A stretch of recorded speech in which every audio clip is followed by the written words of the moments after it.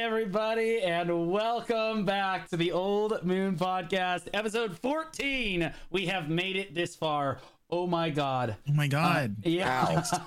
Actually Ow. crazy. Actually crazy that we have made it this far. But the new expansion is finally here. It's happening.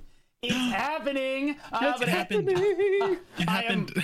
I am Blue Squadron as always, and I am joined with my co-hosts here. We'll go with Jay first. Me first? Okay. Hi. Jay! You're never ready. Hi, I'm Jay Kuhn, and I'm an Awakening Whistlewayne with 760 gear score now, and I do a lot of endgame content such as Olin's, The Dungeon, and now Boss Blitz. And welcome to the Old Moon Podcast, episode 14. Go ahead, Tiltus. And Tiltus. And I'm Tiltus TV. He already introduced us into the podcast, so now I'm kind of weirded out. Like, I upgraded. I look nice. I'm nice and He high looks def so much now. better. Yeah, he looks so Oh my much better. God. Look how good he looks. It's juice. I know. Uh-huh. But yeah, Honestly- I'm supposed to say I'm a content creator now, allegedly, Wow. and full-time shot caller for the Guild Solace. I do lots of PvP, and I have been losing my mind over this new expansion. Okay, can I just say that I feel like I sent out a memo that said the dress wear was casual, and Jay got that memo, but then sent out his own memo, and then Jay sent out his own memo and said we needed to do formal, but then reneged on his own, but forgot to tell Tiltus. And so Tiltus is actually the one in the tux today, and Jay is all casual with me. This is So, not a What's tux. going on? I might have a tux jacket in the closet. I don't remember if I have it here or if my parents still have it for some reason, but You got some fancy schmanciness going on. All right, well, our featured art today comes to us from Dreamness, who drafted a very beautiful picture of the Land of the Morning Light there, which is going to Dude, it's so encompass a good amount of our discussion today. So the first thing I actually want to ask you is very similar to the art, is the aesthetics of the expansion. Okay, yes, the art is very aesthetically pleasing. It looks beautiful, but good artists are like that. Do you guys like the aesthetics of the new expansion? Do you like the feel and just the ambiance, the look of the new expansion, and the thematic? Just separate everything else for now. We have to take this one bite at a time. Why don't we go Tiltus first? So I was kind of skeptical that it was gonna feel like every other like Asian style like expansion for a while. But it's very unique, and it does not feel like any other like Eastern kind of area that I've ever seen in MMOs. So I was really pleasantly surprised at how the expansion feels. I think it feels really nice. The aesthetics are super pleasing. You know what, the one thing that I kept doing while I was pathing around, I kept like getting distracted by what I was directly looking at, and I would miss my turn up the mountain like every single time. I would run by it, and I said it so many times this weekend. I was like, oh, hang on, I got to turn around again. It's like that scene in The Matrix where you looking at me or the woman in the red dress. Yeah, exactly. And then Agent Smith is right there, and I'm like, wait, I can explain. Enjoyable to play. I was so sucked into the story the whole time. Like, I was actually just dumbfounded at how good the quest actually was. They hit the nail on the head with this one. Like, I loved it. I want more. I wanted part 2. Like, I've already tweeted about it. I'm like, give me part 2 now. Like, I need don't leave me hanging for a year. I can't. Yeah. I need it now. Like, I need to know. So I loved it. It was fantastic from start to finish. It was just immaculate. It was great storytelling all around. I'm not gonna lie and say that it was perfect. No, it wasn't. It was an excellent story. Really, really long. But an excellent story nonetheless. I think that, I don't know, I really enjoyed it. I enjoyed all of them except for the Dokebis, which we will get to later. I did not like the Dokebi questline, and it is not because of the chests, but I also didn't like the way they had their chests everywhere either. But like the Dokebis in general, I just couldn't follow that storyline for some reason. I just couldn't get into it. Oh, really? Most I had of the it opposite. I just didn't. I don't know. I just couldn't. It wasn't doing it for me. The Songachi and all the rest of them were really, really good. And I really enjoyed it. I liked how, like, I don't know, it felt like as an expansion, it felt like a continent.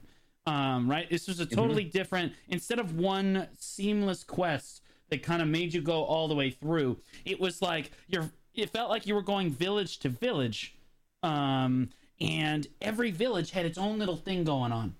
You know, and every group of like townsfolk or adventurers that you met had their own troubles that you had to help them fix. And then in the background there were undertones of like the overarching storyline, and that's what did it for me. That was beautifully done. That was excellently orchestrated, and that is exactly how they should handle doing this stuff in the future. It was great. It wasn't perfect. It didn't really. Did I feel invested in the storyline? Absolutely. Did I feel like I was like, for the Horde, you know, like in World of Warcraft? Absolutely not. Right? So there's still some lacking there, I think. Like there's still some like emotional attachment that I would like to feel to these people, to these characters, to these regions that is just not there, that they just have not been able to capture yet. But this is a massive step forward over like the Calpheon questline, or even like the Mountain of Eternal Winter questline that we saw before. The Mountain of Eternal Winter questline, we were like, "Fuck! Holy crap! There's voice acting. What a concept! It's 2022. This is insane." And now we're like, "Oh my gosh! There's actually a coherent story that we could feasibly listen to and follow." Right? It wasn't necessarily good per se. It was solid, right? I liked the little tales and stuff, but it wasn't really gripping, right? It wasn't like really gripping. I really did enjoy it, and it did feel like you know, each townsfolk had their own storyline to get involved in, but like, I don't know, I really want to be gripped. I want to jump into the story and be like, let's go for hustle, let's get it. I'm 110% fight you on that one. Okay, all right, go ahead. We can square up on that one. Now, I actually got super sucked into the story. The beginning was a little slow, but I felt like it did a pretty good job of like grabbing me into the action. Spoiler alert for anybody that hasn't actually played it and wants to do it. We're gonna be talking about some spoilers for a minute. But when you fight the Musa the very first time, I was like, okay, I'm like a little interested. Okay, like you kind of sucked me in. Like we've been accused of some stuff. Like I'm curious what's going on. It was a little slow from about the time of the Musa for me until the first tale, which what was her name, Bari. That tale was actually a straight 10 out of 10 for me. I actually got like a little emotional at the end of that quest. Yeah. With the whole like her dad just being like, nah, fuck you, like throwing the snake over the cliff, really tragic, and then like and then she gets blackmailed by the government like later on, and that's like the whole reason that she's been cursing people in the forest. Like it was just like really good. And then at the end she like still protected her family, like her family in quotation marks, you know, her adopted family. I was just like, damn, this is good. Like I really liked it. I actually think like one of my least favorite tales out of the whole thing was maybe, I didn't get super behind the Gensetsu or Gensensei, I believe that's how you pronounce it. Yeah. And Bamboo Legion. Those two were like, you didn't like Bamboo Legion? I liked My Bamboo boy Legion. Arndal? Bamboo Legion for me was like some nice comedic relief, honestly. I really enjoyed all the other stories. I loved the Gumiho story, and I actually really liked the Dokebi storyline. But what did you pick? Awful. What choice did you pick in the Dokebi storyline? I don't remember. I was so lost at that point. I was Yeah. I also helped the princess, and the thing I think I enjoyed most about the Dokebi story was that it tied into the whole reason that you were accused of things in the beginning of the zone when you first popped into the zone. And I was like, oh, now we're tying all the loose ends together. Now everything's starting to come together. I'm starting to understand. And so I loved it. I loved like all of it. Even the only thing I did not enjoy was the rom-com epilogue. I was like, get out of here. I was like, go on. I was like, you're gonna give me this like, I was like, you're gonna give me this like 8 out of 10 fucking story, like, and then give me the rom-com like 3 quests in a row. I was like, go on, leave. But I very thoroughly enjoyed all of it from start to finish. I was yelling the entire time that I was like doing Sunday, like when I was finishing it up, and I was like, "Fuck the government, get him out!" Like I was so invested at that point. The Golden Pig quest line, actually, yes. I was like, "Are you kidding right now?" I was like, so mad. Are you absolutely joking? Sorry, Jay, why don't you talk? Go ahead, Jay. Go, Jay. Yeah, I was gonna say the Golden Pig questline was probably my least favorite out of the quest lines, just because of how mad I got at the government, basically, like, because the Golden Pigs, it felt so unfair. They literally didn't do anything wrong. They were actually helping the poor people, and then were essentially subjugated by the government because of greed. And us, the traveler, was being led on to believe that they were eating people, but surprise, the government was lying to us. What the heck? Okay, first, surprise. Why are you two laughing? Biden has literally never lied in his life. Monk. Are you implying? No. What are you? Okay. Oh, no. That set aside, I did not like that they butchered and ate that poor pig's wife. Aside from the fact that I'll bet she was the big tasty. Pig. Yeah, I bet she was big tasty, but like that was out of line. And also, I was really hoping that they would turn into pigs at the end of it. My least favorite character was the dude that he reminded me of that dude from Mulan with the pen. Well, like, you know, and he's like taking all the notes. Yeah, like that guy. Like that's. I was like, I hate this guy already. What was he? The Young Bong? Yeah, I did not like that title. Guy. Oh God, that guy. Oof. I did, however, love my boy Ondal was the best. I sort of. Yes. I walked into Hasi County or whatever, or Hanji County, and everyone is Texan, super Southern. Very red looking county, you know what I'm saying? And I turn right, and this man is the only guy in the whole county that voted Democrat. I'm not even joking. That guy, he looked so funny and out of place, just a total goofball. And he's just standing there dancing. He's just standing there dancing. He's like, even the town's under attack. Ondal, he's like, I know. What are we gonna do about it? You know, just go with the flow, he's just man. Jamming, and I was like, I don't understand. Like, this is what Jay thinks that America's like. This is what he thinks we're like. Who are your guys? Who was your favorite character in the storyline? Go ahead. I was gonna say it was definitely Ondal, as Blue was saying. When you meet him in the Bamboo questline, I was saying to my chat the other day about during this questline that they literally wrote me in the story, because Ondal was kind of like this pushover, right? And everyone was basically taking advantage of his kindness, and I kind of related heavily to this guy because I'm also kind of a yes person, right? A yes man. It's always been hard for me to say no to people when I'm requested to do something, because I would always have this feeling in my heart that I would let them down if I did refuse, or they would dislike me or think of me less. So I have been a lot better about this, but it definitely really hit home really hard when I heard his cries of complaints at the end. When I loved that was the reason the Bamboo Legion was like all up in arms, was just this dude going to the pit and screaming, "Fuck you!" Yeah. I liked it. I like that. I like that storyline mainly because I felt most engaged to that storyline. Probably because I'm the comedy guy. I like the funny. I like the comedic relief, right? And fortunately, that was the one I did first, so everything else was just downhill. From there. Oh gosh. I don't know. Like it kind of takes me back. All right, this is what I was talking about before the podcast. There was a comment on our last podcast that said, "I feel like this podcast is the perfect mix of 3 personality types. You've got funny, you've got anger, and you've got suave." And I just started laughing. I just started laughing my ass off. Because I'm gonna be honest, who's the suave? Who's the comedy? And who's the anger? Oh man, it killed me. I'm curious. It killed me. But anyway, I'm definitely the funny guy, so Jay knows where he fits into society. He has a firm handle. Deadpan, like firm handle. Sure about that? On exactly where he sits. Beautiful. Jay. Excellent. Okay, so yes, I think we all liked Andal. Tiltus, who was your favorite character? Did you say?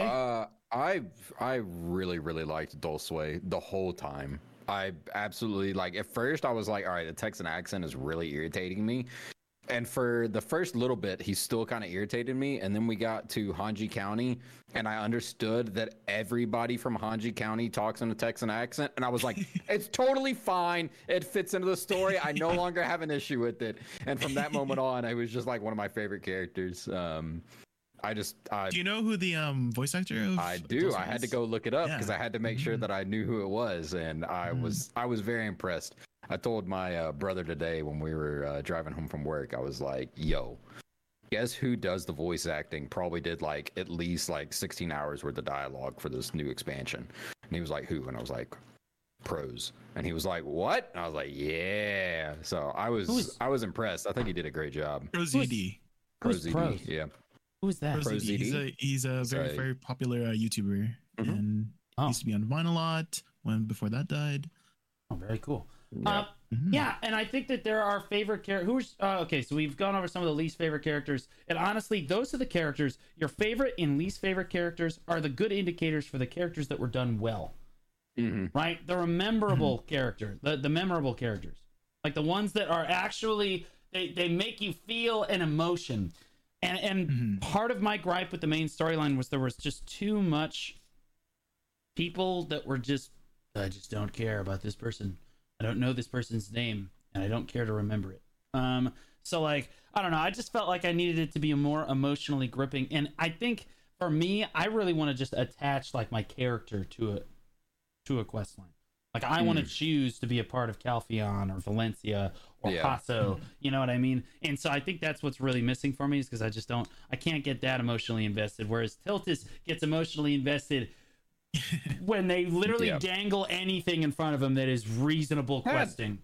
That is not true at all. This was good. The fucking body quest was so good. Like it was just fantastically written. That's the one that stuck out to me the most, where I was like, wow, this was really just fantastic writing. All right, well, let's compare it to World of Warcraft storyline. You guys ever played WoW? No. Okay. You ever played for expansion? Yeah. Okay. Jay, what'd you think of the WoW WoW storyline, just the questing and the storyline itself against what we just went through in BDO? I think in terms of WoW, they kind of have this sort of overarching story that always ties everything together, and I think that's what's missing a little bit about BDO, really, because I mean, I'm still not personally sure what the overarching story of BDO is, if it has one. I feel like it has something to do with the Black Spirit or Elezra or something, but we haven't really delved always deep into Elezra. We've talked about this. Hey, guess who didn't make an appearance? Into it, so. Oh, thank God. Yeah, I'm still surprised. Another I actually really thought. I really thought she was going to appear at the end somewhere. Yep. She wasn't. Was fully Maywell walks out and just changes, and I'm like, this son of a. Like, I was fully ready. I was like, she's gonna be here. Like we all know she's gonna be here somewhere. Gonna pop out of that little orb, like. But yeah, no, I agree. It was missing. Like it did have small undertones of the overarching story, but not of BDO as a whole. Right? There was no like big movement in the background that we saw. And so now I'm gonna look at. Tiltus, you ever played Final Fantasy? Of course, 14? That's what I was gonna say. Okay, so compare it to that quest line. What do you think about that? Because I know that's a pretty gripping quest line too. Yeah. So the best art. I haven't played the most recent expansion for Final Fantasy, so it could be that that's even a better story. But if Heavensward is the best story in Final Fantasy 14 and is like a 10 out of 10, this probably landed for me like somewhere around 7, I think, as a whole. Like if we're comparing like Final Fantasy to this, I think it's probably appropriate that this was about a 7. It was as good as some of the Final Fantasy stories. I really enjoyed it very thoroughly and got sucked into the characters. But it's not like Heavensward was a 10 out of 10. If you guys have not played it, you shameless, unplugged, not sponsored, but you can play it up to Heavensward, I think, for free. I don't know if that's still a thing. Wow. But I highly recommend that if you like story games, play through that in particular as a story game, and then you can do whatever. But Tiltus, why? Why was that story better than the one that you did? Like, Land of the Morning Light was great, and in terms of BDO standards, the best we have seen. But compare it to the other MMOs in the genre. So, like, why is Final Fantasy, in your mind, a 10 out of 10? Why is that storyline so good to you? So that one has a lot of, like, very, like, political undertones with it the entire time. Which is, like, for, like... Sorry, I just bumped the shit out of my mic. For the entire, like, Final Fantasy 14 world. Which makes it really interesting because you're getting all this information of like, okay, this person's aligned with this faction, this person's aligned with this faction, this person you thought was evil earlier actually is good now, and like they mix up all this stuff. So it's like you're not only getting like personal stories, you're not only getting personal stories where you're getting invested in some of these characters. Like there's character death is a very real thing in Final Fantasy's world. So like there are certain times when you're really questioning like, okay, what's about to happen to like a good portion of these characters? They just keep you right on the edge of your seat the entire time, and they pace it in such a way that it feels like you always want to find out what happens next. And this quest, while I did really want to continue playing it, did not have that same like clamp, for lack of a better word, that Final Fantasy games can really get on you, where it's like, I don't want to do anything for the next 20 hours and I will stay up and play this game nonstop until then. It was like, I want to know what happens next, but I'm not at the point where I'm like losing a ridiculous amount of sleep to learn what happens next. It was like, all right, it's about 1 a.m. I'm going to go to bed now. I'll pick up tomorrow. Right. Perfect. And there it is. Right. Like, I think that, I mean, halfway through this quest, I'm sure that we were all like, okay, how much longer do I have? Right? And a good quest is probably not going to have you saying that, right? A good quest is, man, I can't wait to see what happens next. Mm-hmm. Right? And so, like, I think that, yes, there's definitely still something lacking in the BDO quest department in terms of emotional support. But, like, yeah, go, Jay. I was going to say, I noticed there was a lot of, like, filler quests where these NPCs are asking me to make them a sandwich or some other rice dish or like gukbap or whatever, just so I can progress the story, and that was a little bit annoying. Yeah, I was raging about that too. I didn't understand why me making a sandwich for them is part of like why you're having issues with the world or something. You know what I said every time they would ask me to make them a sandwich or get them some boar meat or whatever? I was like, I am the literal savior of a continent, all right? Like, stop making me go get your fucking boar meat. Like, go over there and get it yourself. Freaking Dulcue was also egging them on, right? The kid would be like, oh, I need some rice dish for my mom. And then, oh, it's like, don't worry, my traveler here is going to take care of that. And I'm like, what the heck, Dulcue? Dulcue's no, like, get back in the kitchen. I'm like, what? I know. What are you doing? What are you doing to me? Like, yeah, like, oh my God, the county's under attack by tigers. By the way, do you know how to make this rice dish? Can you, like, you know what I mean? Like, the pigs are threatening our livelihood. But more importantly, have we fed the prisoners? Yeah. Like, I don't know. Yeah, like, there's too much menial, like quests. Little, they could have definitely reduced the number of quests that you needed to do by just taking out the completely pointless quests. Right. Like, there was some that was just, I was like, why am I doing this? And there was some, you know what? One of their big problems one of the biggest problems I had with this expansion, there were many times when I would start a tale and the first words out of my mouth after like 2 or 3 dialogues with different NPCs at the very beginning was, who are you? Why am I talking to you? Go away. And then I would get into like the actual like good characters, like the intro characters are annoying as crap. But then you get into like the bulk of it and you find the actual main character of that tale. And then it's like, okay, now it's good. But like the first like 4 or 5 quests of like every single tale, I was like, stop talking to me. Like, I just want to go meet the actual important person and deal with them for the remainder of this. Like, go away. Right. Yeah. I will say that again, if we're comparing it to other genres of MMO, that BDO's bosses in its main storyline have been god awful. In previous quest lines, I mean, like Red Nose and stuff. The way that those are designed and introduced, and you're like basically one skilling them when you get it. Doesn't like this is a boss. Like I one shot it like every other goblin that's sitting in this field. You know, like it's just those felt miserable. But the bosses in this expansion actually felt really meaningful, like fleshed out. They felt good, and obviously the reason for that is the boss blitz, which we're gonna get to next. But like I liked how like those bosses tied into the boss blitz later, so that like okay, you've seen these bosses again, okay, you're a little familiar with it, right? And you can fight them again on much higher difficulty and stuff. But like they felt very fleshed out with mechanics, and then like the storyline led up to them, and it just felt good. Like the bosses in general felt way better than most of the other random bosses that we see in the BDO storyline throughout, like Medaya, Valencia, even like the new expansions. I don't know, all of those bosses just seem, I don't know, empty. But looking over towards the boss blitz stuff, what do you guys feel about? How do you guys feel about how the boss blitz so far? I assume that you guys have done it at least once. Yes. So Jay, do you want to go first? You want me to go first? Because we were having some times last night.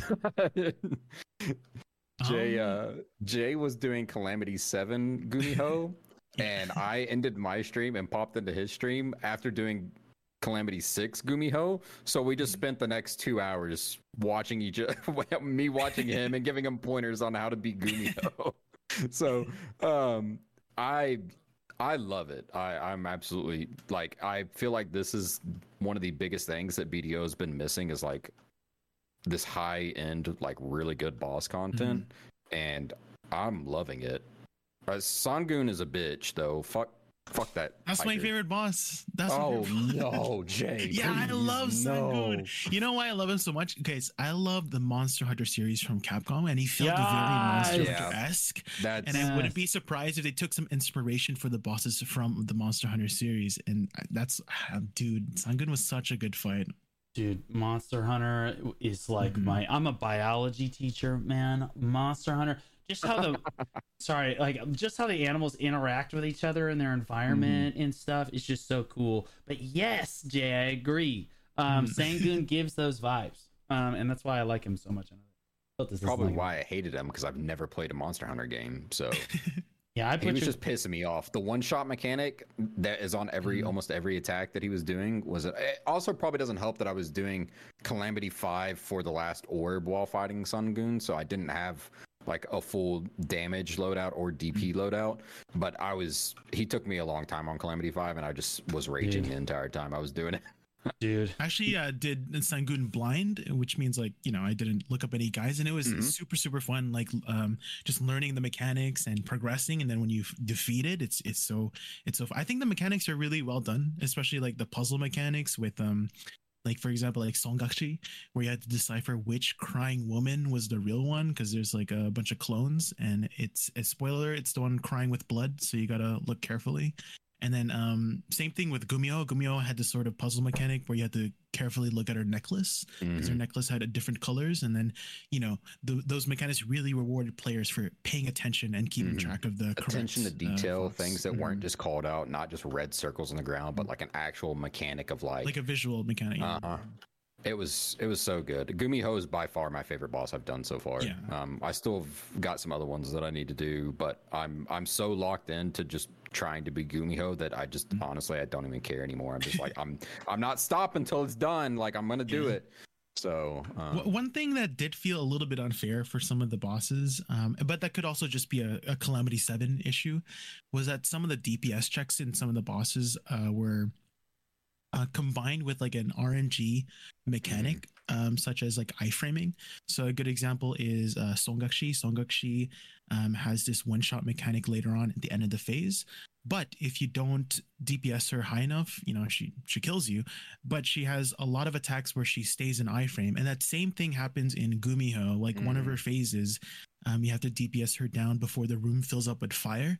And Gumiho has a lot of iframe attacks, and if you just get unlucky with a string of iframe attacks, the room just fills up with fire, and then you're just screwed. So yep. I don't know if that was intentional, and at least for me, like my sort of like self-explanation, self-critical thinking explanation for why they did it this way is because they want the 7 calamity bosses to be challenging for how many light orbs we do currently have. So if you noticed, we have 6 orbs, right? We have 6 total light orbs, 1 base, and then 5 that you insert, right? And that makes you comfortably beat Calamity 6 very fairly, right? So those DPS checks don't matter. And so we're fighting Calamity 7, and then so we have like 1 less light orb, and so we're trying to challenge this difficulty that we don't have enough stats for those players who want to challenge themselves, you know.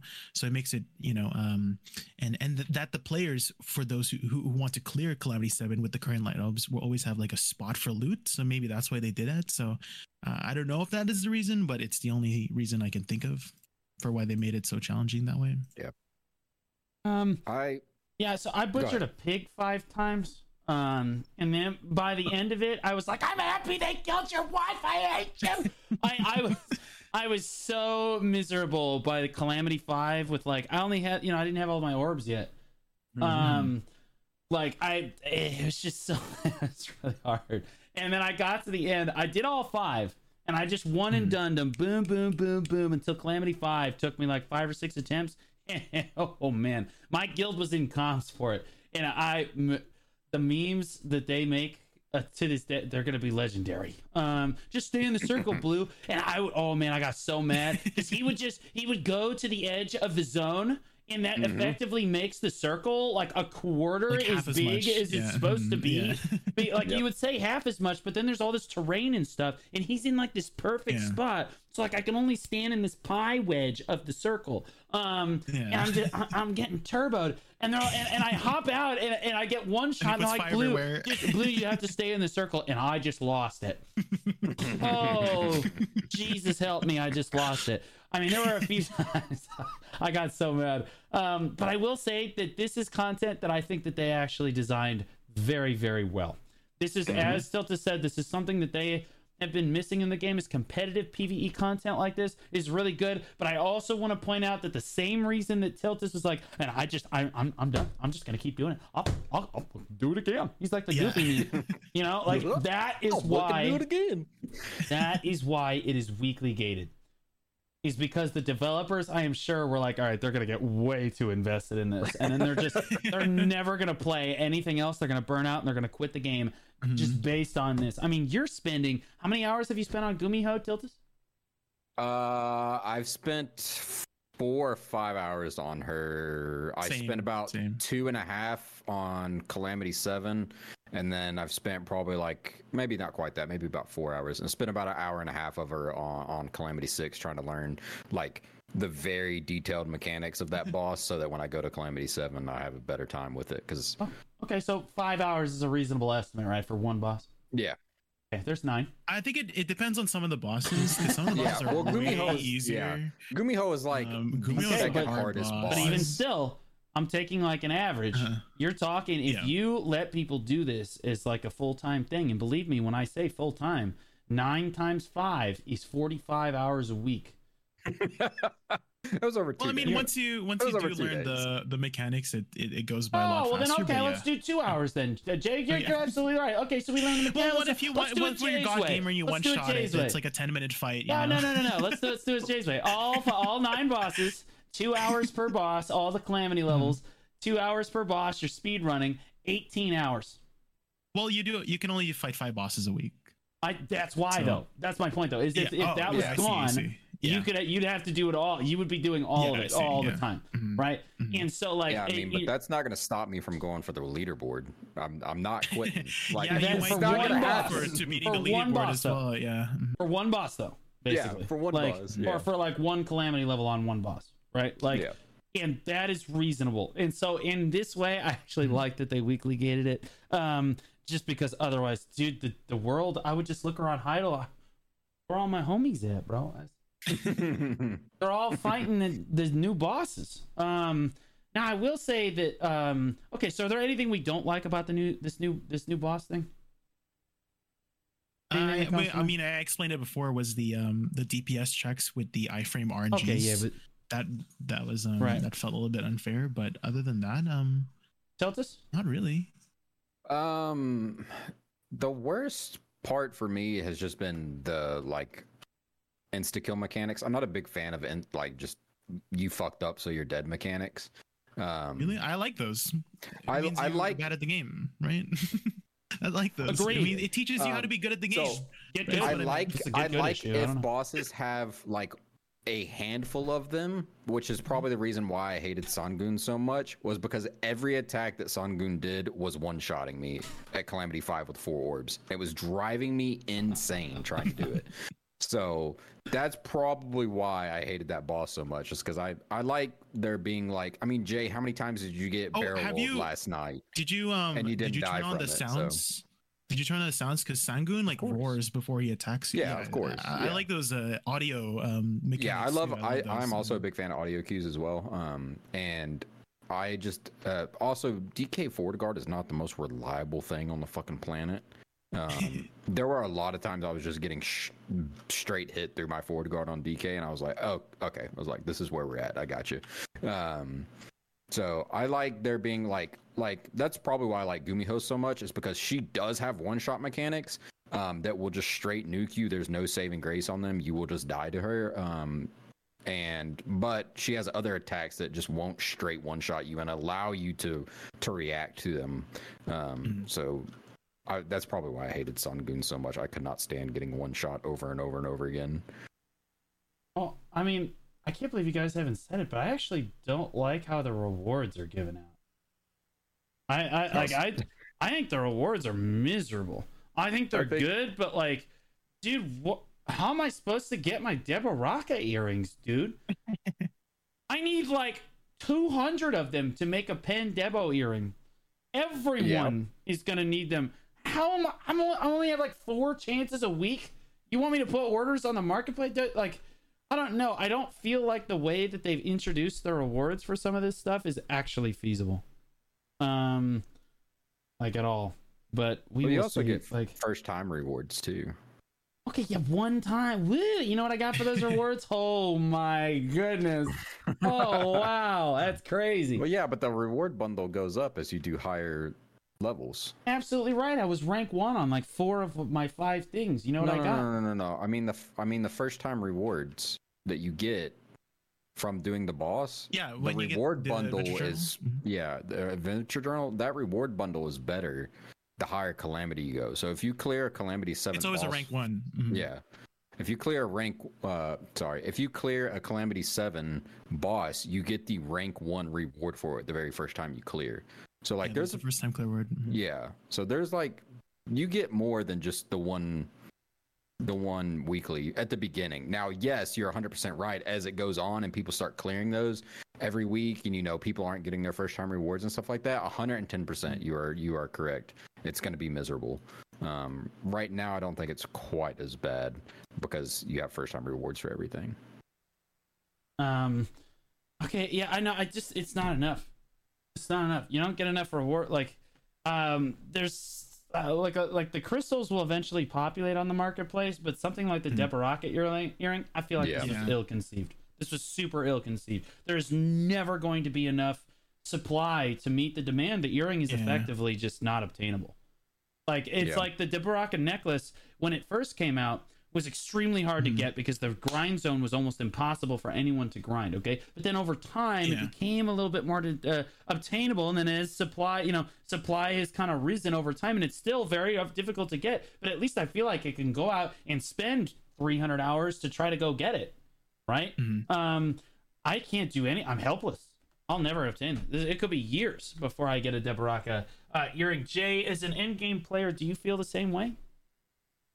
Yeah, it definitely feels like it's going to be really hard to get a Deboraka. I keep saying Deboraka because you keep saying Deboraka. It's Deboraka. How come do you actually not know it's pronounced Deboraka? Oh, I'm saying it.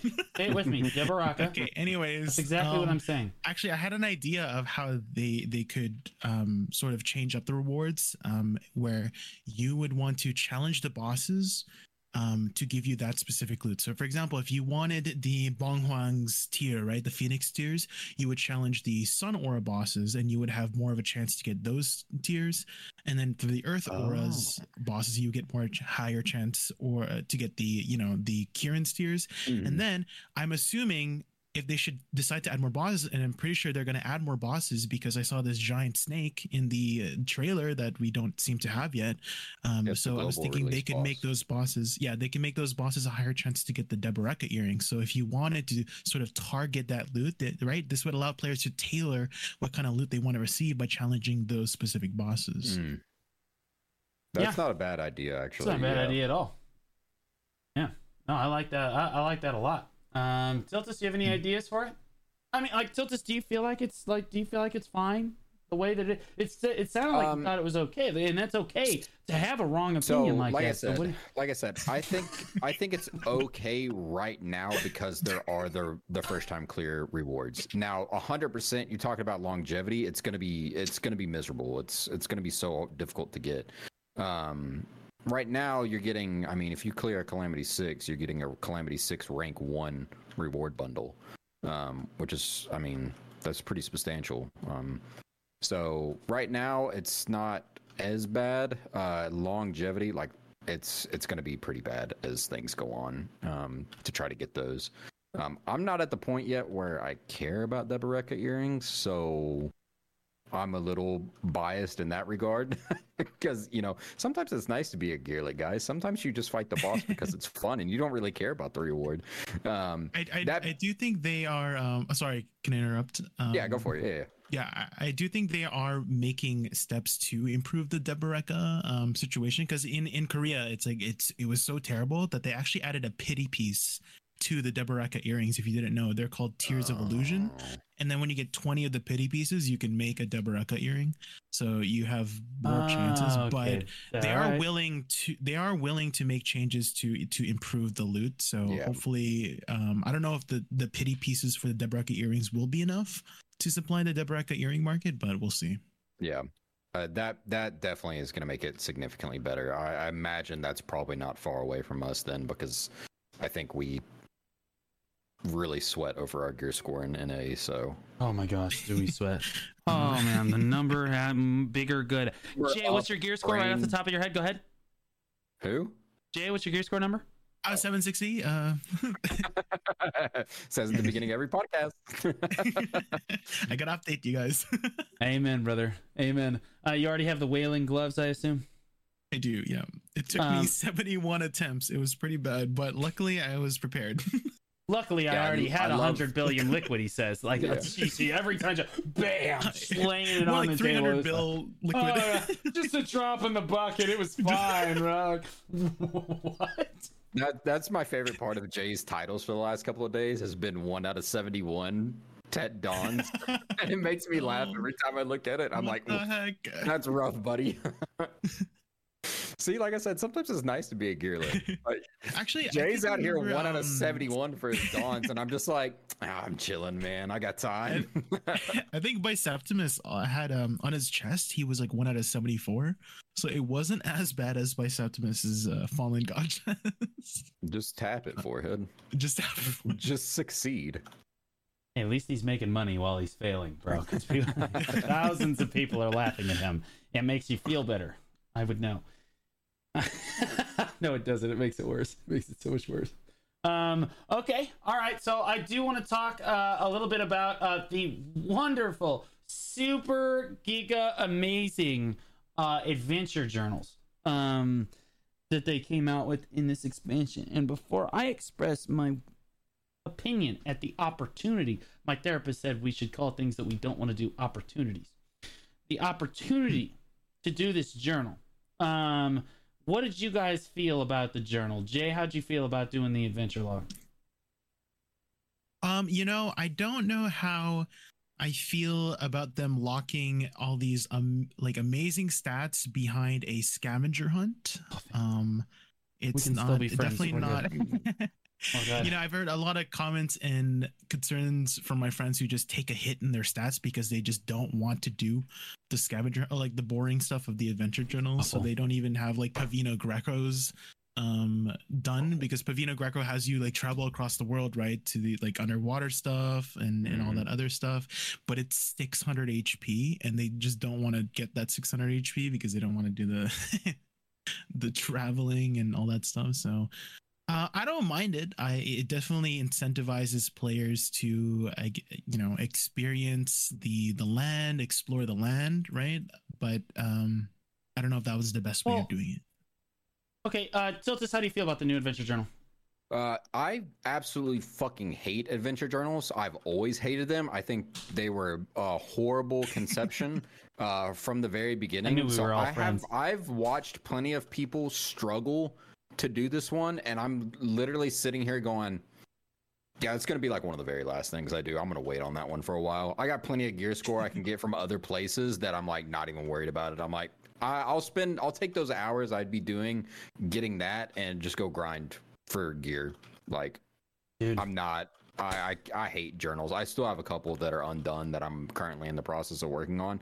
I hate them. At the start, I hate them so much. Yeah, at the start of the adventure log this time, I felt like Anakin on Naboo with Padme.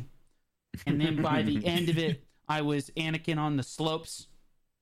I hate you! Mustafar. I hate this content! I'm looking up at the developers. It was miserable. Oh my gosh. That has got to be the worst designed content I have ever done in BDO. And I've done some bad stuff. Adventure journals. Okay, so let's talk about why we all hated it so much. So let's unpack it a little bit. What are adventure journals' purpose?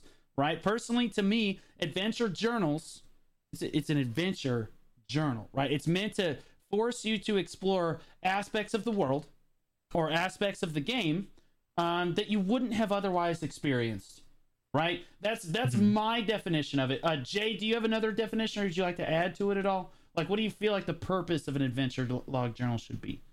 No, I think you hit the nail on the coffin. What is it? The dead content head. That's right. The coffin. You nailed it. Yeah. Yeah.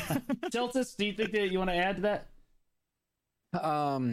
No, I mean, you pretty much got it. It's to help us plug into the systems that are not used often.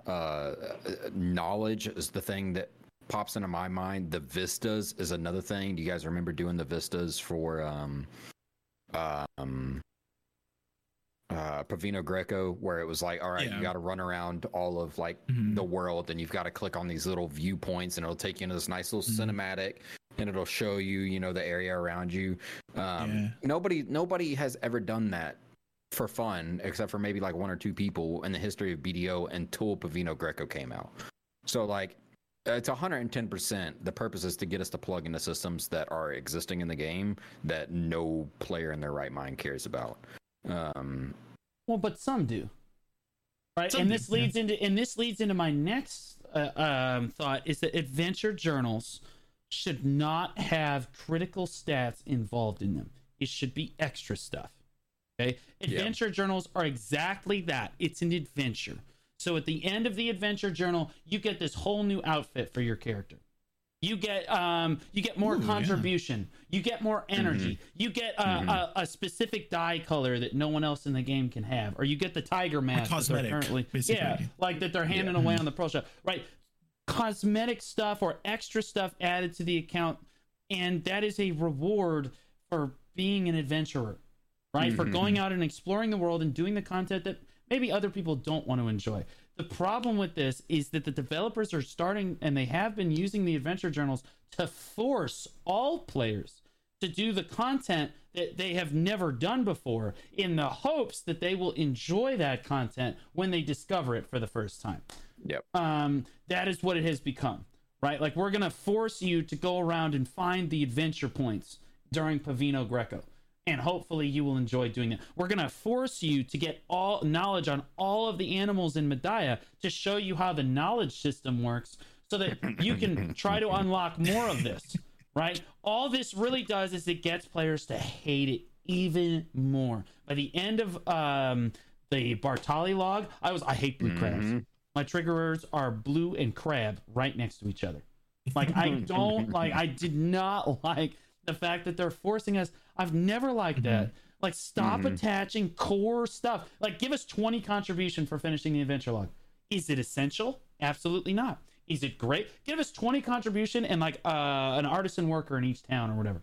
You know what I mean? Just like they did at the end of this one. But like, don't gate the HP, the stamina, the AP, you know, like the DP, all this stuff at the end of an adventure log that feel like they're. The problem is their entire approach to the game is we don't want to force players to do anything. Well, that's exactly what you're doing. You are forcing all of us to go through this horribly designed scavenger hunt where you had an intern, I swear to God, scrolling around the kingdom of Hasso just dropping chests.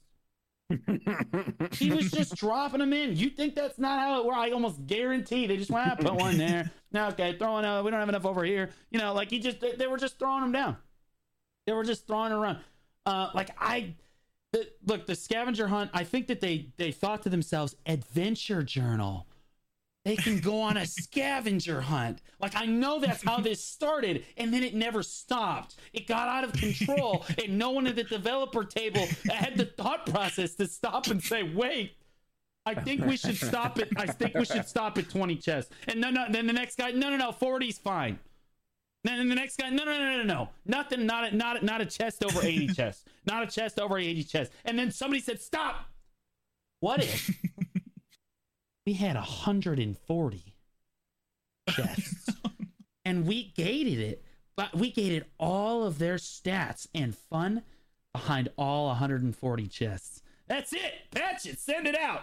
Like, I don't understand how this got through development. Like, this was a good idea. A scavenger hunt was a good idea in premise. Make us go on maybe 12 chests, right? We're talking one book, 120 chests. It's like the start of a bad porno. Like, it's actually the most ridiculous. It's like the most ridiculous quest line I have ever seen. I got to the end of it and I was like, that was book 5?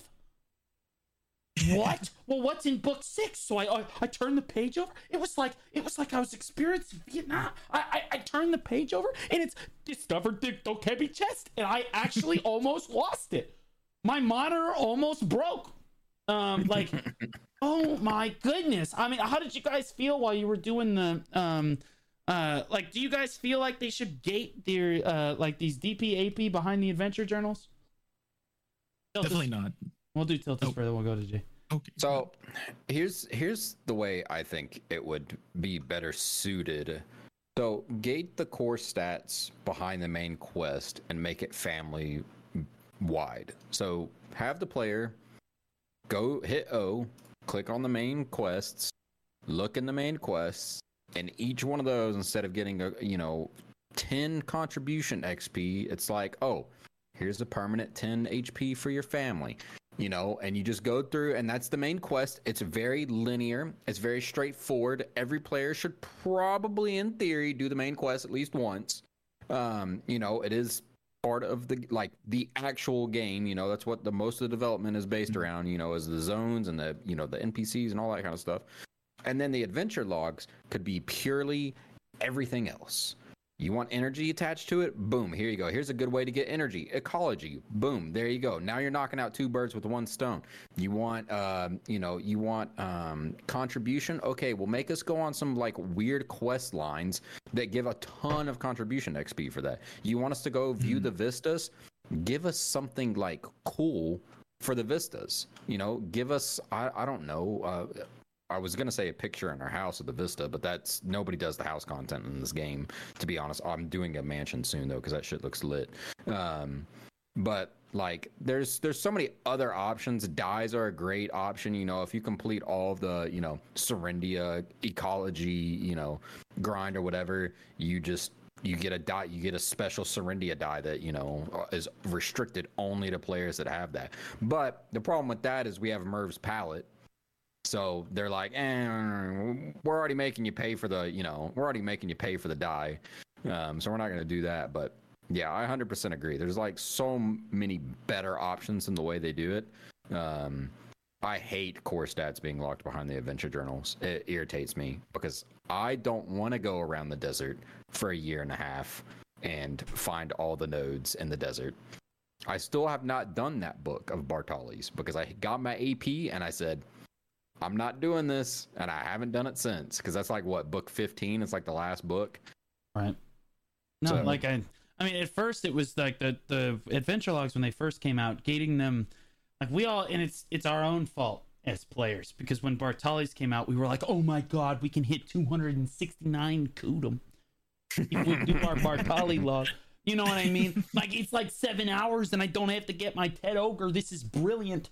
And we thought it was great. We patted him on the back, said, great job, Jay. Good design. And now everything is like this, and this needs to stop. So like, I really do feel like that gating this stuff, and honestly, adventure logs, okay, this is going to be a bit of a shift. Adventure logs, no more of those. We're done with those. Remove those as a concept, and instead add like Easter eggs to the game. And I don't mean the literal like bunny hopping around. Okay, you want some Fondor golden eggs, bro? I mean, for example, Destiny 2 did this really well in the Forsaken expansion, but not very well after the Forsaken expansion. So I mean, like while you're in the middle of the boss rush, say you're fighting in the middle of Sangoon, something happens in the background and it looks like just falling debris or whatever. But if you take the time and you go investigate it, there's actually something you can interact with over there. And it gives you some sort of knowledge, which triggers some sort of quest that you can go do for some sort of cosmetic in the game, right? And you are rewarded. That is not required. The developers don't talk about it at all. They don't tease it. It's just something that if as adventurers stumble onto it, it's just an extra thing, right? And it kind of plays back into their old philosophy is we're just not going to tell anybody anything. Like we're not going to show them the accuracy. We're not going to show them the stats. We're not going to show them the enhancement rates, all that stuff. So it lets them do what they want to do, which is not tell us anything. And it also doesn't gate this stuff behind ridiculous amounts of work, right? So like you could get like, let's say Witch does really well at a particular boss and the developers know it. It happens to tie into the Witch's lore. Let's say, you know, I'll use Wusa as an example. So Wusa is fighting Songachi, right? And in the background of Songachi, there's something that the Wusa can interact with or see or touch or attack or in some way interact with that gives the Wusa a very cool looking weapon skin for her fan, but only Wusa, right? Like that would be super sick. Or it initiated a super secret quest line that you could do that gave you something. I don't know, like 50 contribution or some crazy shit. Maybe not 50 contribution, but like, you know, 5 contribution, something like a nugget. I call them nuggets. Other people call them Easter eggs, things like that. The adventure journals have become the developers' way of forcing us to do content that we've never explored before in the hopes that we will enjoy that content. And it's just the opposite. We just hate it even more. It just completely reinforces why we hate the content so much. Do y'all know anybody that actually unironically enjoys the adventure logs that like looks forward to it? Well, I actually enjoyed them to a point, but then like I said, like I only really enjoyed Bartali's and stuff because it was like, oh my god, I can hit this new bracket. All I have to do is this 7-hour journal, and now it's like, oh my god, I have to do a 9-hour journal to do my 1 BP. Like this is getting old. We can't do this anymore. We have the exact thing that we want. You remember at the end of Bartali's how you get the different skin for your black spirit? There you go. Yeah. Just started handing those out at the end of like that's sick. I love that. Right. That's good. That's good content right there because that's something that's like unique to you, right? Like you don't see other players' black spirits floating around.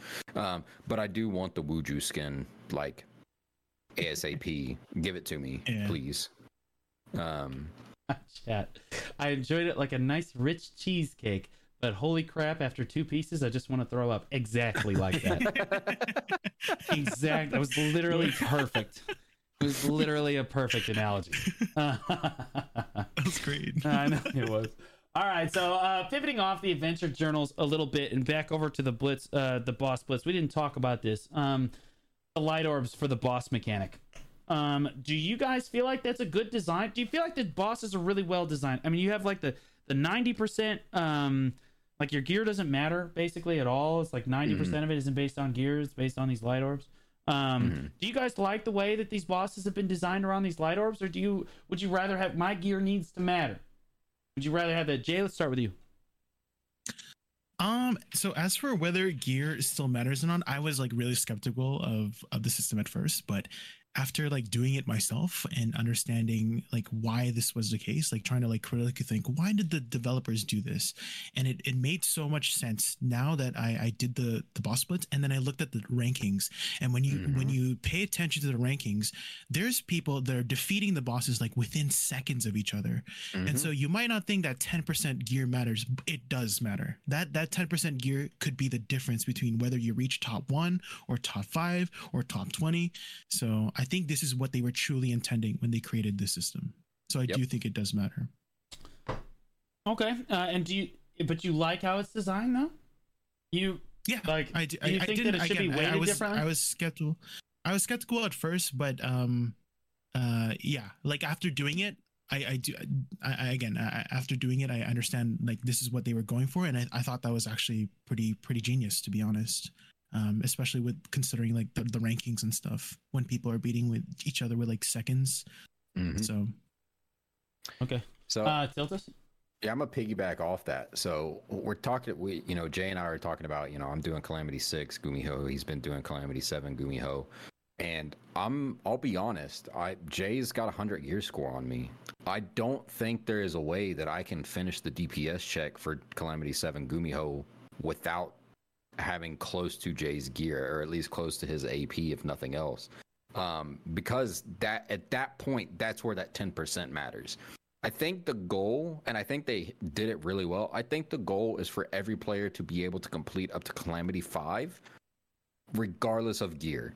And then I think as you start moving up the ranks, you start going to 6, you start going to 7, when eventually 8, 9, and 10 come out, that's when that 10% of gear, you're going to see it all of a sudden pop up, and you're going to be like, oh, I need the gear. I need the 10% to be able to finish this. So then you're sitting there going, okay, now I've got to go grind for gear. Okay, I got to stop my boss blitz now. Like, because if you're a competitive player and you want to do that content, like I do, because I can't gas it up enough. I love it.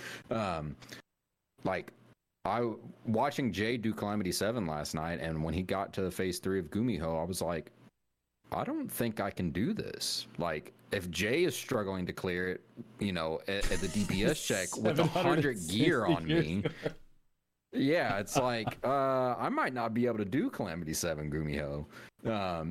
So I'm definitely going to try anyways, because I'm stubborn. But, so I think it's I honestly think they hit the nail on the head. I think it's the perfect balance of, your gear doesn't matter through Calamity 5, post Calamity 5. Okay, now the 10% really comes in.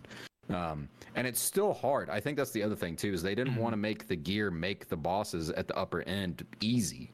Because imagine, like, technically you have more gear with the light orbs in a lot of situations than you would otherwise. I mean, with the 5 light orbs right now, we have 318 AP and 600 DP. Plus your 10% on top of that. So, and that's with all the attack orbs, by the way. I didn't put any. The DPS checks are very tight. Like, they're super tight. Just like, you're talking about seconds, like 1 or 2 seconds on those DPS checks. So I think they nailed it. I'm gonna keep it honest. Like, gear matters, but it matters in the most competitive way, which in my mind, if you have 760 gear score, you are trying to be competitive at something, right? And Jay's got the perfect avenue of PvE to be super competitive with all that gear that he's stacked up now, because, the dude plays Shy and Node War, so... I really want them to add percentages to the freaking boss HP, because I think that would make it a lot more... like epic, like I a guess, percentage number. Yeah. That would be super helpful.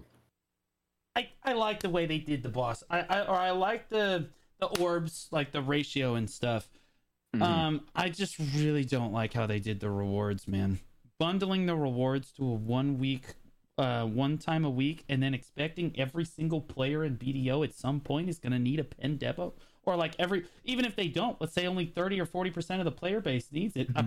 All those people need like 200 Devo earrings. Like, and they get like 4 chances a week. Yeah. The rewards need to be fixed, but actually I think that's a pretty easy fix. I think the damage overall, I think the orbs, great, perfect. Again, I love the way they designed it. I think the UI menu, even down to the UI menu, and that's something we take for granted. The UI menu looks fantastic, right? Like I think it looks great. I don't like that it's like this swirling ball on the top of my screen. I really don't like that. The little triangle looking thing, not a fan. My other complaint about the UI is if I am doing Calamity 6 Gumiho and I die, please do not make me select Gumiho Calamity 6 again after I die. Please just let that stay there. Retry.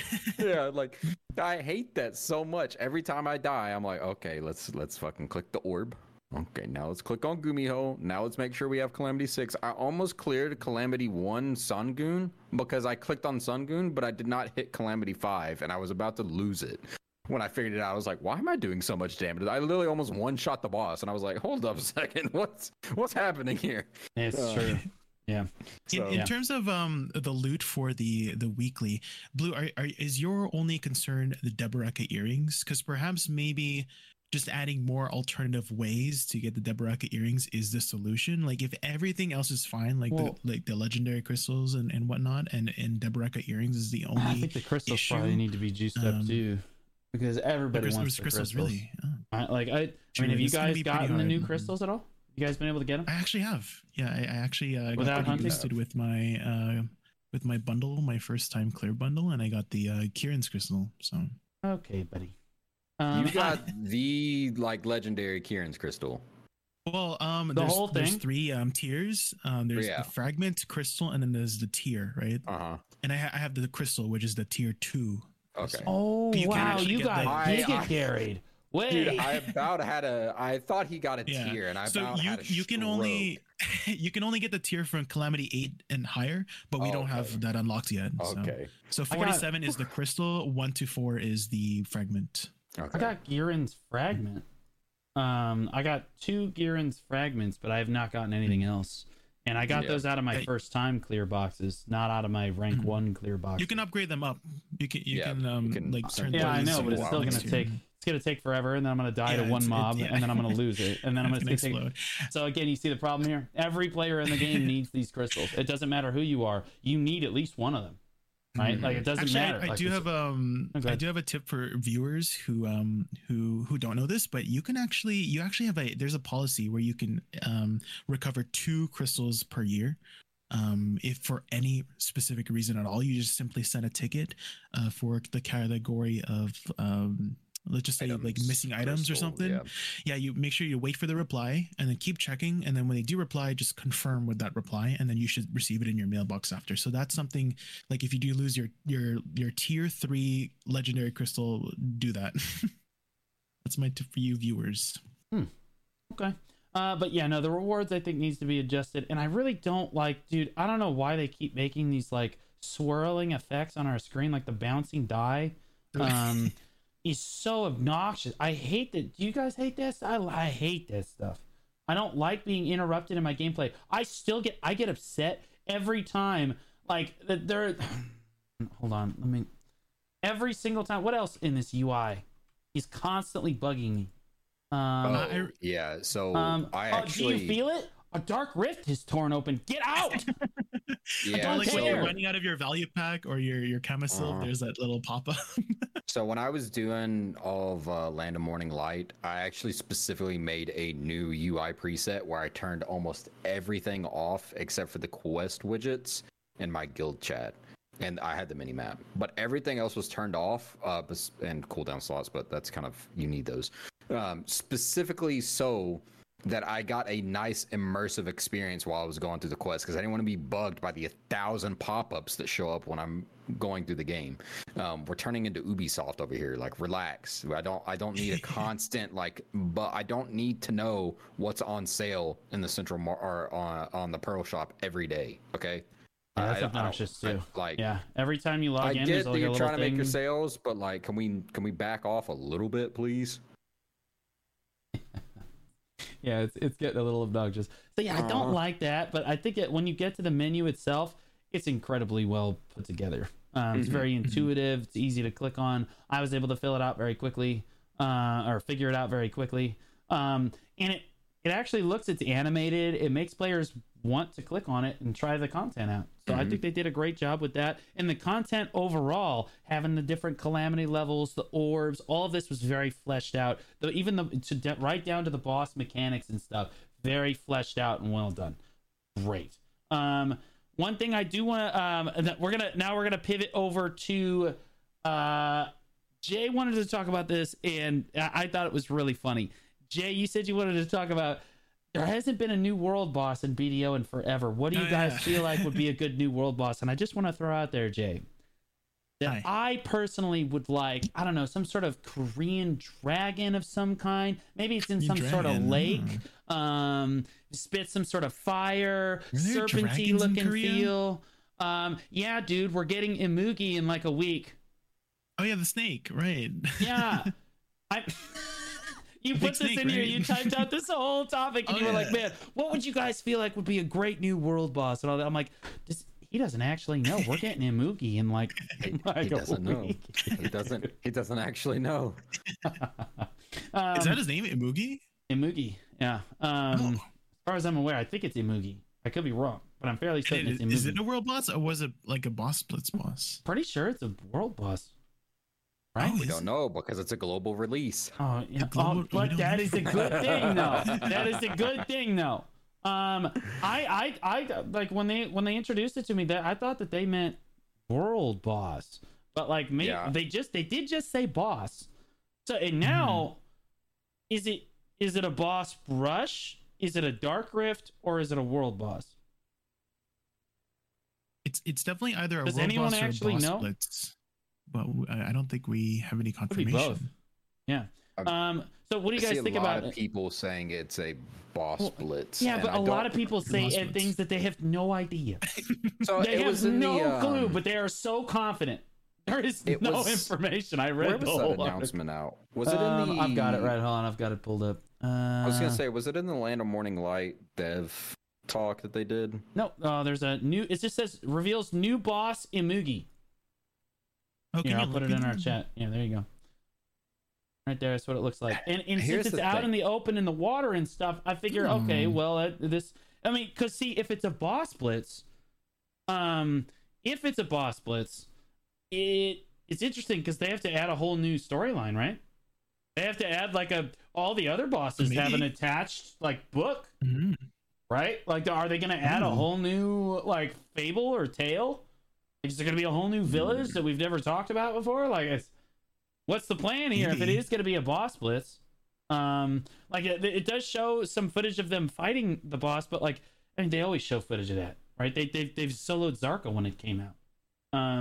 So like, we're not really sure, what it's going to be, but, let's talk about Imugi for a second. Does it look cool to you guys? Let's assume it's going to be a boss blitz then. For argument's sake, are you guys excited about it? Yeah, 100%. I mean, more content for us. Y'all talk for just a second. I'm gonna watch this trailer and see if I can figure it out real quick. Give me just a second. Okay, good luck, buddy. Yeah, I mean, Jay, like it is new content, but like it's more boss blitz content. Like honestly, I feel like the whole expansion is great. It's really fleshed out and everything. But like I feel like I find myself sitting, Jay, in the new expansion, and I got like nothing to do. You know what I mean? Like I want to go out and do something in the new region, but there's just nothing there. Right? Like I can't stay and grind like the other regions. So like, do you find yourself lacking, or do you think a new boss is going to help with this?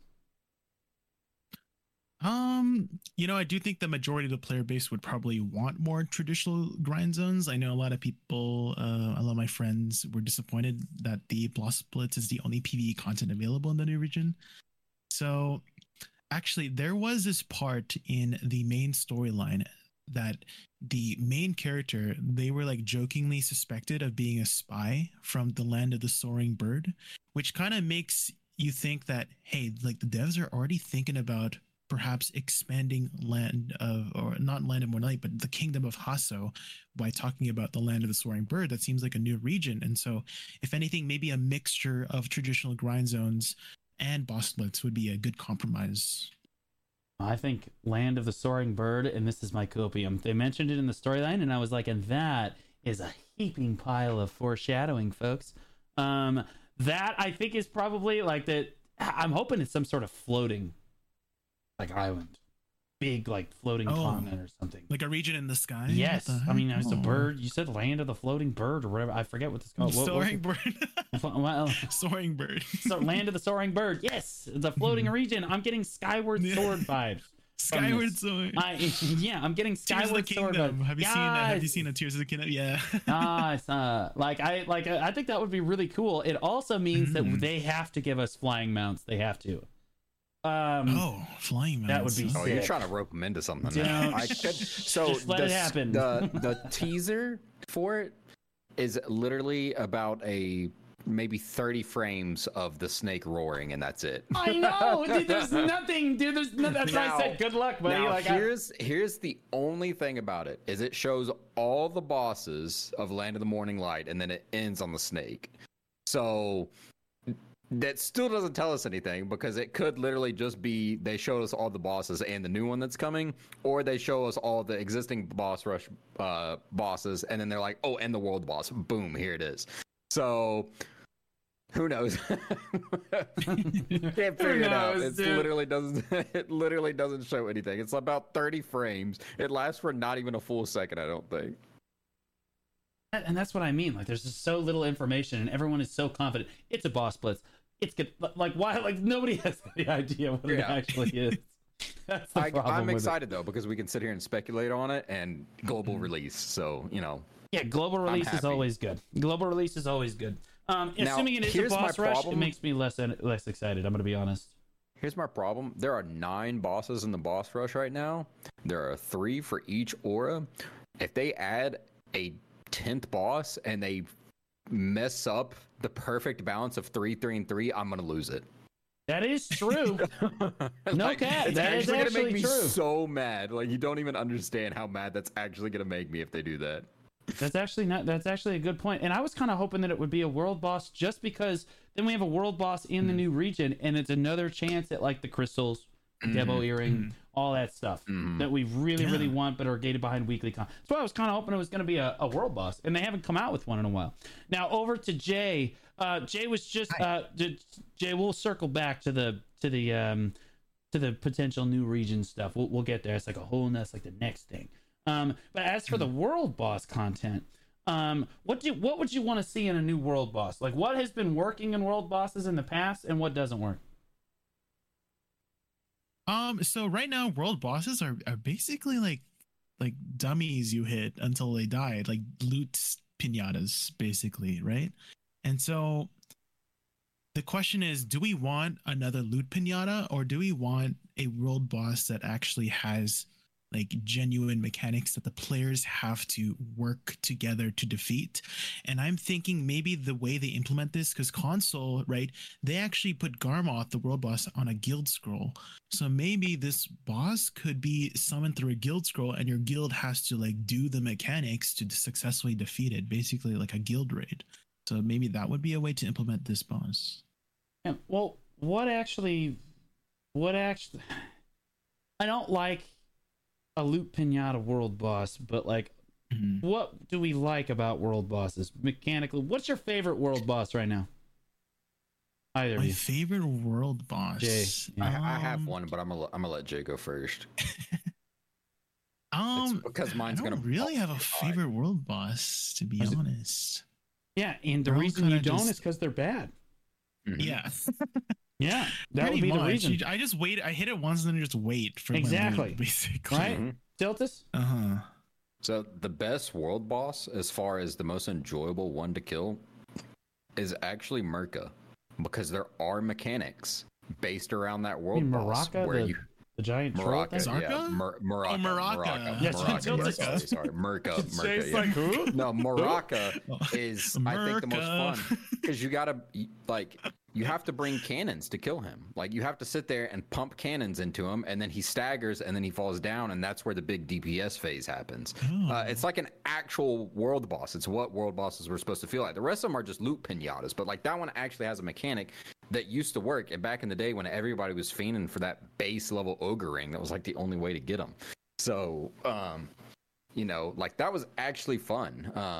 The rest of the world bosses aren't that enjoyable, and like Garmoth has kind of like his bootleg leftover version of his former self, where you know he used to have the totems and all that shit, and then he was, you know, the destroyer of crystals back in the day, and people hated that mechanic so much that they actually just made it. Now it's just the cactums and that's it. But yeah, bosses are like world bosses are fun. Like I miss that is one thing BDO really likes heavily in its world boss category. It's just like some nice, fun, interactive bosses with unique mechanics where we can go do cool stuff like Morocco, where it's like, all right, the guilds better roll up with their cannons, you know, and get their cannons out and start pumping cannonballs into his legs so that he'll fall over, and then we can big DPS him. Because he hurts. Well, back in the day, he hurt really bad. Like if you were in his face when he swung a melee attack, like you were going down. Like that boss did not play around back in the day. So, I wish they would bring it back, like those kind of mechanics. Yeah, no, I think that world bosses are fundamentally misdesigned in this game. They're just not fun. So I was kind of hoping that if it was going to be a world boss, that there would be some sort of mechanic or something. I actually kind of like the way that field bosses are more designed, because they're definitely smaller and they don't attract the entire server necessarily. And then you can do like chains where you can just swap server to server to kind of bang it out with each other, which is kind of cool. But I think that world bosses as a whole are just kind of fundamentally... and I don't even know, this is one of the first things, I don't even really know what they do to fix this. If you add mechanics, people are going to get bored with it and not want to, like, lazy people aren't going to want to do it. But like, and if it has a one-shot mechanic too, like people aren't going to go on their mains because like they don't want to lose crystals and stuff. It's too valuable to go on your main and do that kind of content. So should they remove crystal like loss from world bosses? 110%. That's like a no-brainer. Should have happened like 5 years ago, like type no-brainer. Like that's the low-hanging fruit. Because if they want to design more interesting bosses, they have to convince people to do them on their mains. Otherwise, you know, like DPS phases on world bosses aren't gonna go well because nobody's gonna bring their main. I have a crazy idea for world bosses. What if they turned the world bosses into boss blitz bosses, and they had like the same difficulty and mechanics as the current boss blitz, and then that would be something people could challenge as well. So that would be a way to like reuse those bosses in a way. Oh, so are you saying get rid of them entirely? Like, well, not get rid of them entirely, but they would just have their own like unique fight. But the current world bosses will still stay there, and they might take a little bit of the mechanics from the boss blitz and then add it to the actual world boss, and that helps you teach players the mechanic for the boss blitz version of Kuranda or something, or for Zorga or something. So you instantly intrigued my mind, and my mind instantly started going like a mile a minute just now, because I'm sitting here going, man, I want a Serendia boss blitz, and then I want a Calpheon boss blitz. Like now I'm lost in the rabbit hole. I'm lost in the sauce over here because you put this idea in my head. I think that would be cool. I think it gives them an opportunity to do these more interactive bosses, while keeping world bosses like kind of the way that they've already kind of decided that they want world bosses to be loot pinatas, because that's essentially what they are right now. So maybe that's an option. I don't know. I can't think of a way to fix the current version of world bosses. The only thing that I can think of is to give us better incentives on more challenging bosses that like are gonna make people want to do that world boss. Like, I mean, when I think of Morocco, like the reason people rolled up with, you know, their entire guild and, you know, like 5 cannons and shot cannonballs at Morocco's legs It's because back in the day, nobody had base ogre rings. Everybody wanted a base ogre ring because it was the highest, necklace you could get in the game at the time, and so it was a really sought after item. So everybody, rolled up and tried to get it.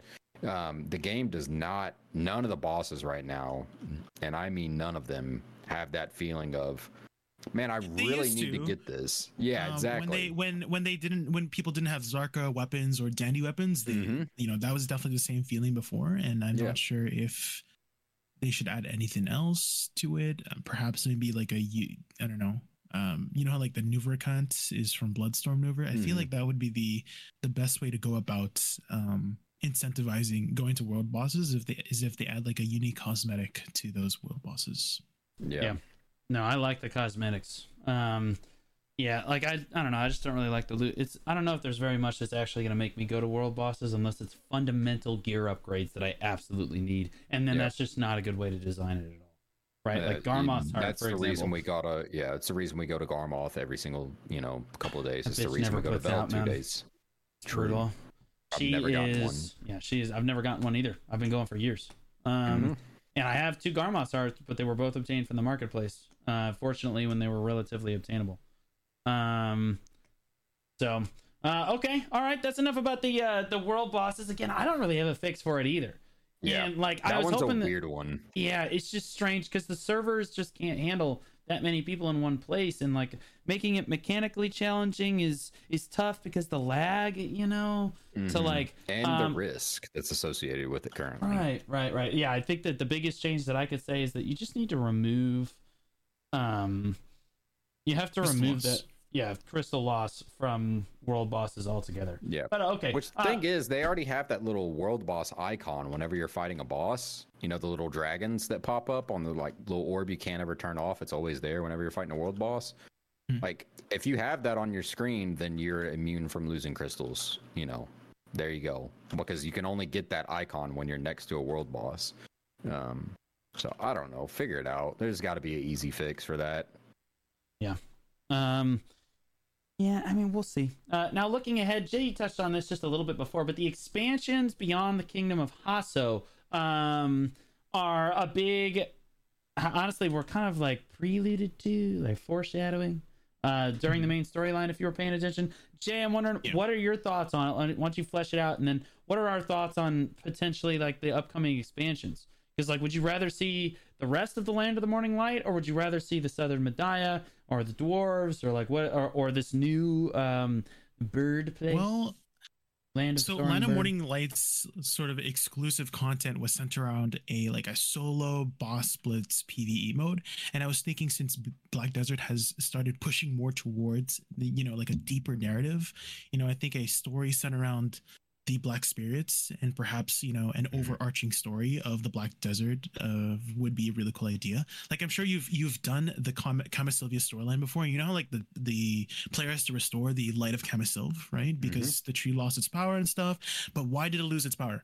It's because in BDO history, the Black Spirits invaded Camisylvia and the elves needed power to defend themselves. And the saying, history repeats itself. So let's say history is repeating itself and the Black Spirits are invading maybe another region for some specific reason. And maybe that specific reason may or may not be related to Elezra, So I think a scenario type PvE event. Yeah. So I think maybe a scenario type PvE event content, or essentially a PvE raid against the Black Spirit invasion, would be my idea of a new region's exclusive content. So where that will be, though, it's a different question. I don't know which one will be. So I want Land of the Morning Light 2 before I want any other expansions. And the reason I want Land of the Morning Light 2 before the other expansions is because this one was obviously written with the story in mind. If we get Medaia 2, or if we get Magoria 2, or if we get Valencia 2, they're going to have to redo those stories to at least make me be interested in them. Margoria right now, 2? I'm sorry, you said Margoria 2? That's never happened. I need for my own comment. That's just never going to happen for our boat content listeners out there. It's never happening. I've already conceded it. All right, continue. I'm sorry. So sorry, Tiltus. Go ahead. But like, if they're gonna do Medaia 2, if they're gonna do Valencia 2, like they're gonna have to redo those stories to make them on par and make them interesting to at least to the level that Balnos is. And Balnos is it's not, it doesn't hold a flame to Land of the Morning Light or Mountain of Eternal Winter. Like, it's entertaining, it takes you like 4 hours to complete it or whatever. It's not that bad, but if even that, actually, it might even be shorter than that. But I want Land of the Morning Light 2 because I don't want to have to go redo Medaya 1 to catch up on the cutscenes or to catch up on the lore out there, because they're going to change things around to make it fit the new narrative that they're trying to tell. And the Demon Land sounds sick. It sounds so cool. Like, that is by far probably one of the regions I'm most interested in. But I'm not doing Valencia 1 and 2 ever again. I refuse. You cannot make me.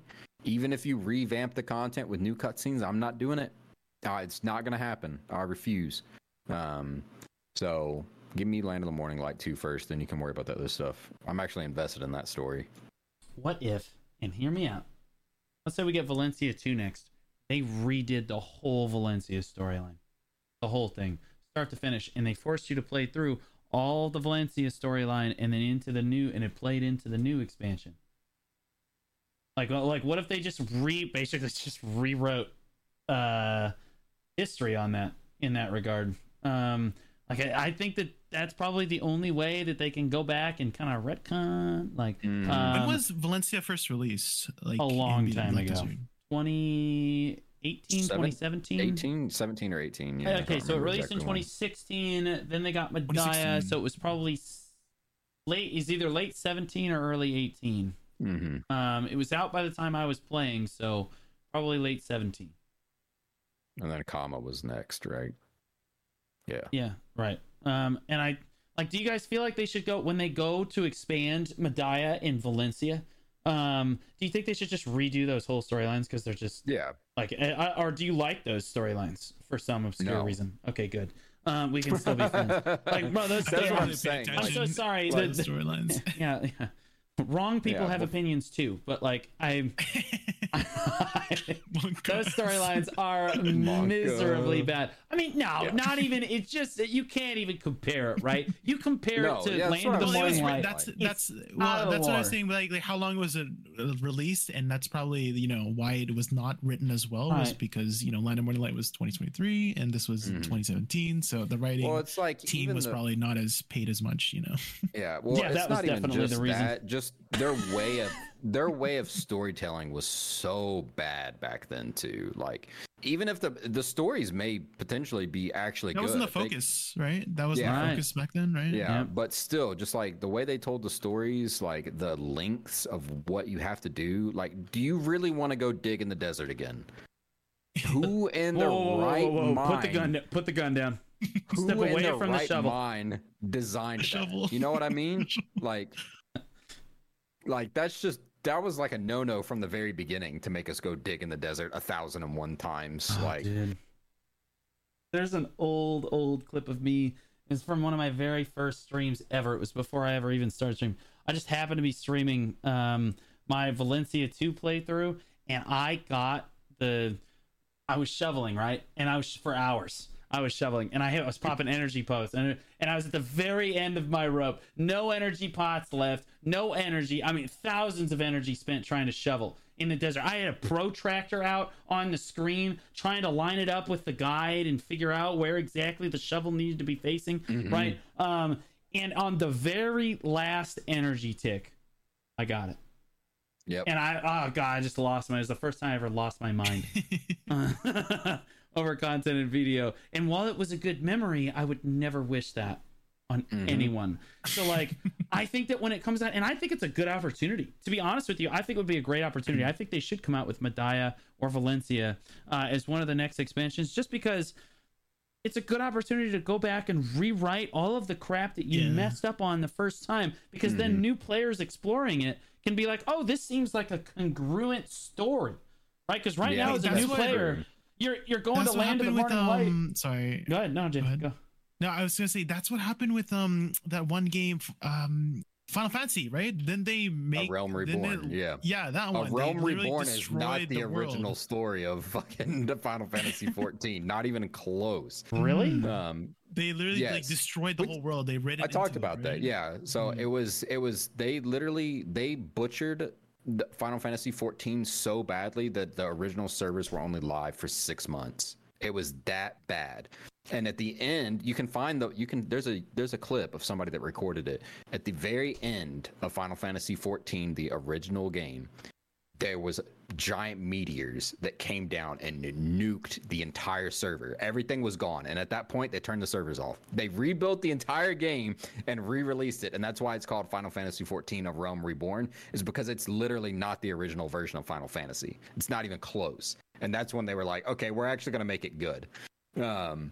So revamping the story is totally something they can do. Balanos is actually not that bad. It's not like the most engaging content in the world. Don't let him have this. It's terrible. The whole it thing. Is not that bad. To finish. You like fighting to put Red it in perspective. To put it in perspective, when I did the stream of going all through Balanos, and like by the time I was at the end, I was like kind of ready to go on to Serendia, and then I got to Serendia and I realized it wasn't voice acted, and I had to sit there and read all the dialogue out myself. I was like, yeah, my desire to do this immediately just plummeted straight to zero, because I was like ready to keep going, and then it was just like, yeah, no, I'm done with this. Like, you can revamp it. I'll come back and do it. Yeah, but I don't think they can do what the Final Fantasy did. You can't Final Fantasy could just nuke the world and start over and nobody cares. If you nuke the world, I am fairly certain there's going to be a class action lawsuit. Screw the riots in the street. Would be, people would get pissed. Even if you let them have all of their stuff, there's things that people are attached to. I think their only way of redoing this is one region at a time, wipe the old storyline and redo it correctly, a lot like they did the Land of the Morning Light. Because right now, as a new player, you spawn in Land of the Morning Light, amazing, look at this great story, it's nice and fleshed out, looks like this like backstory and stuff, and then you get to like the Calpheon quest line, you're like, you want me to what? Like it's like that black guy in the meme. He's so excited in the first picture, and then his smile goes away, and the second he's like, what happened here? Why is Valencia so terrible? I'm trying to remember what happened in Calpheon. Wasn't it Jordine? Calpheon is the Jordine. No, let me sum it up. Let me sum up all 210 quests for you. Jordine Elezra, done. So is that what actually? No, Jordine Elezra and Calpheon. It's not entirely what happens. Elezra's everywhere, bro. She's just an ethereal being that appears there every time I do something in the game. Like in Calpheon, there's the whole plague situation, which is kind of what plugs you into Calpheon. It's like one of the first things you do when you get to the city. You have to go figure out the plague. You have to go to Keplen. In Keplen, all the miners are being turned to stone, so you got to figure out the cause of that. And then at some point you link up with Jordine, and Jordine is like, hey, I need your help. Well, it turns out Jordine is actually evil and is using you to amass power so you can turn into the dragon or whatever. Let it coup. Oh my god, bro. Just nuke all of that. Yeah, that was what I just described was not good. So. You know the meteor in Star's End, just throw that onto Calpheon. Yeah, it hit the wrong expansion. You know what I mean? The meteor hit the wrong part of the continent. Like, I think they really could. They could just nuke all of that and start over again. They could even include Heidel Castle as a brand new area. Well, you know what I mean? That's what I was saying too. Is like that's the reason I want Land of the Morning Light 2 first, is because I'm way more invested in Land of the Morning Light 2, and in order for them to release like Medaya 2, they're gonna have to go do like revamp Medaya 1. Otherwise, I'm not gonna give two shits about it. And that's fair. What I was saying. Like, I don't want to wait for Medaya 1 to come out and then have to also wait for Medaya 2 to come out after that. I just want my Land of the Morning Light 2 because I need closure. You left me on the world's biggest cliffhanger ever. Yawn one. I don't know about that. Yeah, spoiler alert. I did not see that coming. And I actually don't even. I still don't even. Yeah, so spoiler alert for our listeners that have not done it. You have a couple seconds to turn off your headphones. But I actually don't think Yanma's still even a bad guy. But I actually do like the way that Yanma betrayal is such a strong word. She just walked in and killed a bunch of people. But aside from that, well, she really knocked them unconscious. Let's be clear. She knocked them unconscious and she took the orb. And again, I like that they made it morally ambiguous. She's doing it to try to help save her father, and she's not trying to kill her brother. Yeah, brother. And she's doing it not. So she's trying to save her brother, and she's not trying to kill any extra people or do any extra things, right? But she does have a plot. It is nefarious, and it is for a good. The world has been burned to the ground before on good intentions, and I like that they did that. Yeah.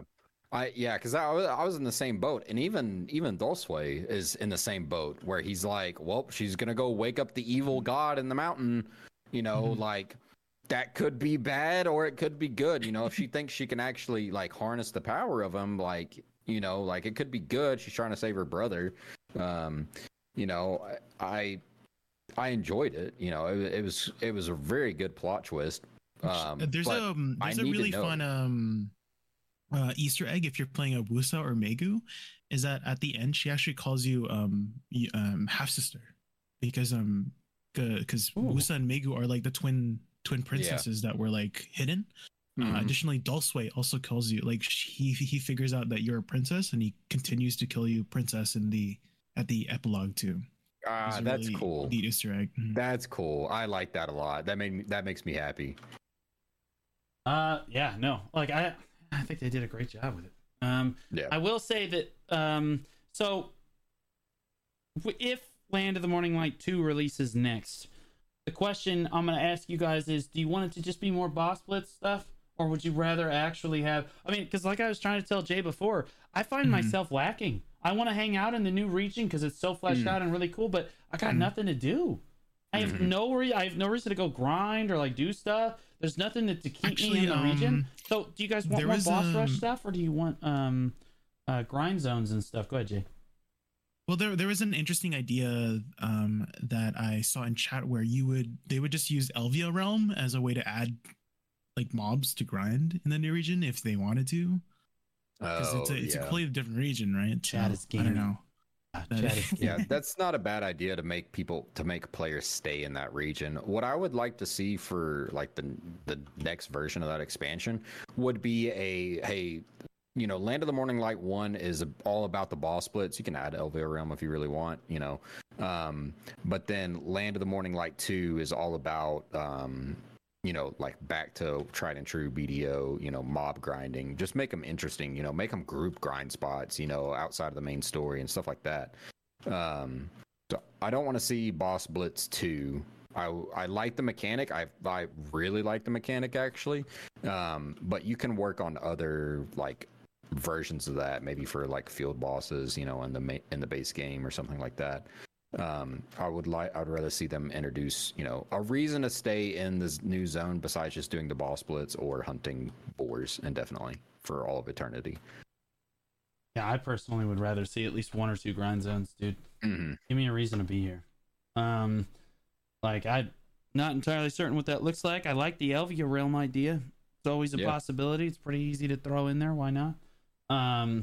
But like, yeah, I think that there needs to be some grind zones, something extra to do that requires me to spend hours in the new expansion. Have either of you, of course you haven't, the new boat? The Panoxon? No. Bro, okay, so the Panoxon, I've started my weeklies. I have begun the journey toward the new boat. It's 4 months of weeklies. 4 months. I told you it was hard. 4 months. Weekly. Oh my god. 4 straight months of doing this weekly every week. And I told you. And basically just 100k crow coins. Horrendously designed. Literally just suck the fun out of all boat content. Don't even bother if this is the way you're going to approach boat content. I'm going to be honest with you. Gating it behind the weeklies. I like doing the dailies. Believe it or not, I liked going to Portaferia and doing dailies that were not required, but progressing content that I wanted to progress, like boat content, right? I liked doing that. Instead, it is a weekly that I have to remember to have like a timer set to do this once a week, every week. And then it's just 100k crow coins. There's no gathering involved. I don't like. I thought I was gonna have to go around the new region and gather all these new materials for my boat. Remember all that time that we used to have to spend chopping logs for your Etheria sailboat? You know what I mean? Yep. You're constantly chopping usable trees, scantling, right? Usable scantling and all the other materials that you needed for it, like the cotton and stuff, like processing all that stuff. I was hoping it was going to be more of that, and instead we got, all right, it's just 4 months of weeklies that you bang out 10 or 15 minutes a week, and then you just pay 100k crow coins, and there's your boat. That's it. That's all there is to it. And it's just so horrendously designed. And then on top of it, they didn't even think it through. The new Panox Sun is literally, first of all, it's a box on the water, so aesthetically, it's not doing it for me. But like that set aside, I don't care. It's new boat content. I'm making it. I don't care if it looks like a literal penis sticking out of the water. I don't care. I'm making it. But like, note to self. The way it's designed, it has really low base stats, but it's a warship, right? So it's got low cannon reload time. There is no gear for it, as far as we're aware, so you can't even put gear on it. So its base stats are what you get, which is bad because they don't even have green gear for it, which means you can't even really do much with it. It's kind of what are you gonna do? But like on top of that, they are adding green gear according to Chris. Okay, well, where's my blue gear too? Oh, I don't know. Yeah, right. Like I want all of that stuff. Otherwise, it's not going to be competitive with anything that's currently out. But it's okay. Let's say we get the green gear. They didn't think through the sailors. So the idea here is that it's a warship, right? So its base war stats are pretty good, but not nearly close to the Carrack's. However, it has way more sailor slots. Yeah, way more sailor slots, right? So like you can put any combination of sailors that you want on this boat and really customize this boat to your own liking, as opposed to having the Carrack's, which are, okay, there's one Carrack for each thing, and it has a very specific base stat that's really good. This is not used for bartering at all. This thing cannot be used for bartering. It's got like 12,000 weight, and all 12,000 weight is going to be used before you get excited. All of that is on sailors. Sailors are extremely heavy. You have like one goblin weighs 300 pounds. How? We have no idea. But like that's all of your weight is in sailors specifically. Man. So it's not a bartering ship. It's specifically combat. So you're optimizing for combat. And I like that you can hone that. However, they didn't give us 5 new sailor slots for free. You have to go into the pearl shop. I don't even like you can put 15 sailors on this boat. Yeah, you have to expand. You have to go. Pearls. Yeah. You have to go into the pearl shop and actually spend like $45 or like 50, $60 to just get the sailor slots you need for this boat.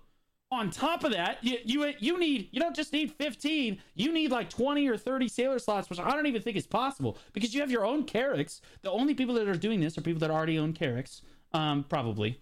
And you already have sailors for your Carrack, and you don't want to use those sailors for your new Panox home, right? Like, so you need more sailors on top of that, bro. You're talking $100 just to get out the door on this thing.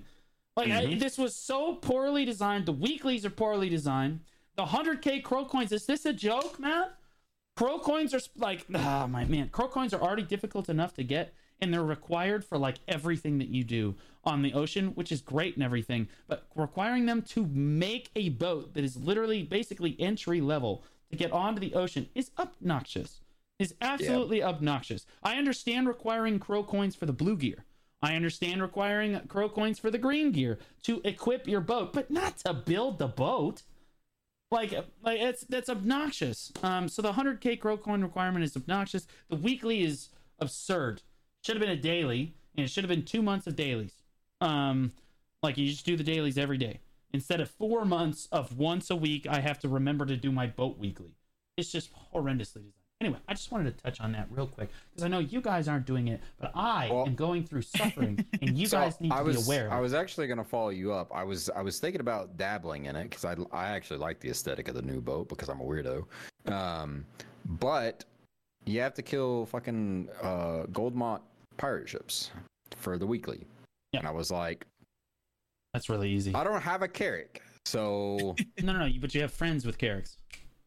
I mean, that's true, but that means I have to go grab, somebody that will take me out. You can go with blue. No. To be clear, it's fully obtainable. You could just have a Bartali boat and get this done. I'm gonna make I'm in the process. I got to make an everything ocean and boats guide and everything, and it'll include the Panox Sun. There'll be a section on it, but like you could theoretically make the Panox Sun without having a single other boat. either you have someone do the weekly for you, or you sail out on your own boat. And you can leave an alt out there, as it is completable on different characters. So you can literally just sail your boat out there with a Furious sailboat, for example. You just sail it out there. And all you have to kill is one small Goldmont battleship. Oh, okay. Anywhere on the map. Okay. Or no, you have to kill 3. I'm sorry, you have to kill 3. Okay, yeah. 3. But like anywhere on the map. Anywhere on the map. So you could literally just park it really close to like Portaferia. Or like right on top of those, and none of them will aggro. I thought it was big the ones? gold.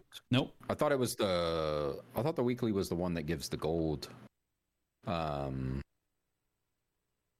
I can't think of what. So the weekly only requires you to kill the small Goldmont battleships. It actually doesn't even complete if you try to kill a medium or a large. It won't even complete. You must kill the small Goldmont battleships. Oh, okay. And the Goldmont battleships drop like this new drop. There's like these 2 new drops that drop from them. And they help you complete, like, presumably by the 4 months that you've done the weekly, you have like the amount of drops you need, as long as you're picking up the loot every time. You might have to do a few more, but like it's really not that many more. But it's obtainable. Yeah, it's going to take you definitely a lot longer if you have to go off, manually fire the cannon. If you don't have self-firing cannons, yeah, it's going to take you. It's going to take you a second. Go make the Caravel or the whatever the frigate one's or just called. make the improved sailboat if you have to, or something like. It doesn't take. As long as you have to do those things. As long as you have the self-firing cannons, it's a joke. And I have a second carrack that it's just sitting on those. It's just sitting on the battleships. On the gold and so I just swap over. I one-shot the battleships, and then I swap back. I complete my weekly, and I'm done. But like, that's it, man. It's just I don't know. It's just kind of horrendously. I wanted to see underwater gathering and glue and lobsters come back. I'm gonna keep it a bean. Sadly, the world, and they could have made like a whole new coral reef system around like the kingdom of Hasso and stuff. That says the world shines on terrestrial dwellers. Obnoxious. I don't know. I'm gonna make it anyway, in spite of them. I'm gonna make it. Maybe anyway. There is a hidden coral reef that nobody has found yet in the new region. Have you explored the ocean? There's nothing there. There's nothing there. Other than what was there. Okay. There's nothing really there. Like I'll keep swimming, but ain't nothing. Keep swimming. All right. So the final topic that I want to talk about, and I know we're running over a little bit, are the workers and nodes. This shouldn't take too long. First of all, how do we feel about the contribution distribution in this new region as opposed to previous regions? Definitely a lot cheaper. Amazing. Yes. Oh my gosh. What a concept. 1 contribution for each node. I'm like, oh my gosh, it's 3 total contribution for pine timber and pine sap. I'm in. You know what I mean? Like, not like 14 contribution to get 1 node that's bringing in pine. Woo! Like, yeah, no, that is really great. How do you guys feel? And Jay, you brought this up in your outline here. How do you guys feel about the Dokebi forest you can only apply Dokebi workers to the Dokebi forest? How do you guys feel about that? Yeah, I mean, Jay first. I thought it was like a really interesting. I thought it was like bugged at first because I was trying to put my what is it called, my docile worker, whatever, the human worker on the Dokebi node because I had like it was connected. I was like, why is this happening? And then I realized that you have to put Dokebi workers on that. So I thought that was a really interesting idea where, you know, when the auto recovery system for workers came out, right, we were all concerned whether artisan giants still had a niche. So I think maybe introducing and reworking pre-existing nodes to allow for certain race-specific workers can give giants and other less commonly used workers like Fetus or Papu or dwarves a lot more value. Like, let's say there's a really, really rare item in Valencia, but only a dwarf worker can go in that node, right? I think that would add a lot of depth to the node worker system rather than just relying on goblins for everything nowadays. So yeah, I think it was a really interesting idea. I think they should expand upon it that way. So also, that's not entirely true with the goblins. Goblins and giants are very comparable if you have a good version of each. There was I linked it. You didn't read it. Blue. I know you remember seeing the numbers. It was a gazillion numbers. Somebody did the math, wild. And if good giants are still good giants, good goblins are still good goblins. The one that is left out is the humans. Still not good. But yeah, your giants from that you had from days gone when you were couldn't feed your workers all the time. They're still good. If you have good ones, they're still good. They're comparable to one another. So all is not lost there. But that is an interesting concept because Faddis, and especially with trash crates gone, what is it? The artisan papus that you used to put in Old Wisdom Tree, yeah, those are worthless now. Blue, do you even have papu workers in Old Wisdom Tree anymore? Oh, those aren't useless. Papus are great. Yeah. Oh, not an Old Wisdom Tree, goblins, right? Yeah, not an Old Wisdom Tree, but I have them in Grana. The trick with Old Wisdom Tree was the trash crates. Yeah, I don't. Well, yeah, I don't really like Old Wisdom Tree, so I don't actually have any worker. And I have a very extensive worker empire, and like I have like 112 artisan workers that all have a job. So like, and they're all fleshed out and done. I don't actually have any workers in Old Wisdom Tree because I find that the nodes around it are actually just so much contribution or just not worthwhile that I just don't care enough. Yeah. With the exception of the the Moss Tree sap node sucks too, man. Like that, like they all just suck. Every single node around Old Wisdom Tree kind of sucks. But Papu workers are actually pretty good. I just don't like that they keep using the same design. Papus are goblins. Dokebis are basically goblins. I know that Jay just said that they weren't, but I promise you that they basically are goblins. And then the humans are literally humans, and then the other one, the turtles are, get this, the turtles, giants. They're the giants, yeah. So like, yeah, that's cool and everything. I actually don't like the worker specific. I think it's okay to do it for like lore specific stuff like this. Like you have one or two nodes that are like, okay, you have to put Dokebi workers on that node, or they won't let them into that region. That's fair. But I think it kind of destroys the worker system and like the freedom you have with setting up your worker empire if you do that with too many nodes. But like it does add a lot more complexity.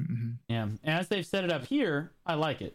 But like, no more of that unless it's very lore specific. But little one-offs like that are fine. The weird thing about that is that I'm surprised you can't put humans on it because Dokebis love the Mr. Kims. Mr. Kim. So, like, regardless of who Mr. Kim is, I still don't understand who Mr. Kim is. And at this point, I'm too afraid to refer to humans. Yeah, it's what Dokebis call humans. They're just Mr. Kims. That couldn't possibly be because Jay has a massive ego and it's Jay He Kim owns the company. I just realized couldn't that. Possibly be that reason, could it? They're referring to him, actually. Yeah. Oh no! Oh no! That was the first thing I thought of, bro. Why'd you ruin that for me? I'm so sorry. That is 100% the reason, no question. So yeah, I don't know. I like it, and I liked it. Honestly, one of my favorite parts about the new expansion, they finally are getting contribution right, bro. Stop forcing me to spend 45 contribution to get a wild berry, bro. What is going on? Connect the stars in, everybody. Yeah. Have fun. Yeah, no, I absolutely agree. I love it. I love it to death. All right, any closing thoughts that you guys want to add here? I'll go first. I'll go ahead and hop on. So I'm a super huge fan of the boss blitzes. I think they just absolutely nailed that part out of the park. I think the storyline for Land of the Morning Light is also phenomenal. Even compared to like really good stories in other games, I think it is still a good story regardless of how you look at it. Is it as good as Heavensward? No. Is it as good as WoW? I've never played WoW, so I don't have an opinion on that. No. Allegedly, no. But I think it's good. I think it is 110% the best step story-wise that they've taken yet. So keep doing that. I think just you've got a formula now. Introduce a really cool, very deep, fleshed out mechanic with each new expansion, and you'll probably have expansions that continue to just rise in popularity. Because Boss Blitz is fantastic. Even the rest of the expansion aside, it's exactly what I think PvE players in BDO were looking for. Competitive PvE content that doesn't have to do with grinding circles. It's what I have been waiting for years. So I think they did a really good job. Yeah. Okay, and Tiltus, your outro? Yeah, I'm Tiltus TV. I am a content creator for BDO. I do lots of PvP. I shot call for the Alliance Solace. I'm a fledgling life skiller trying to get deeper into that, and I am now very intrigued in the story of BDO.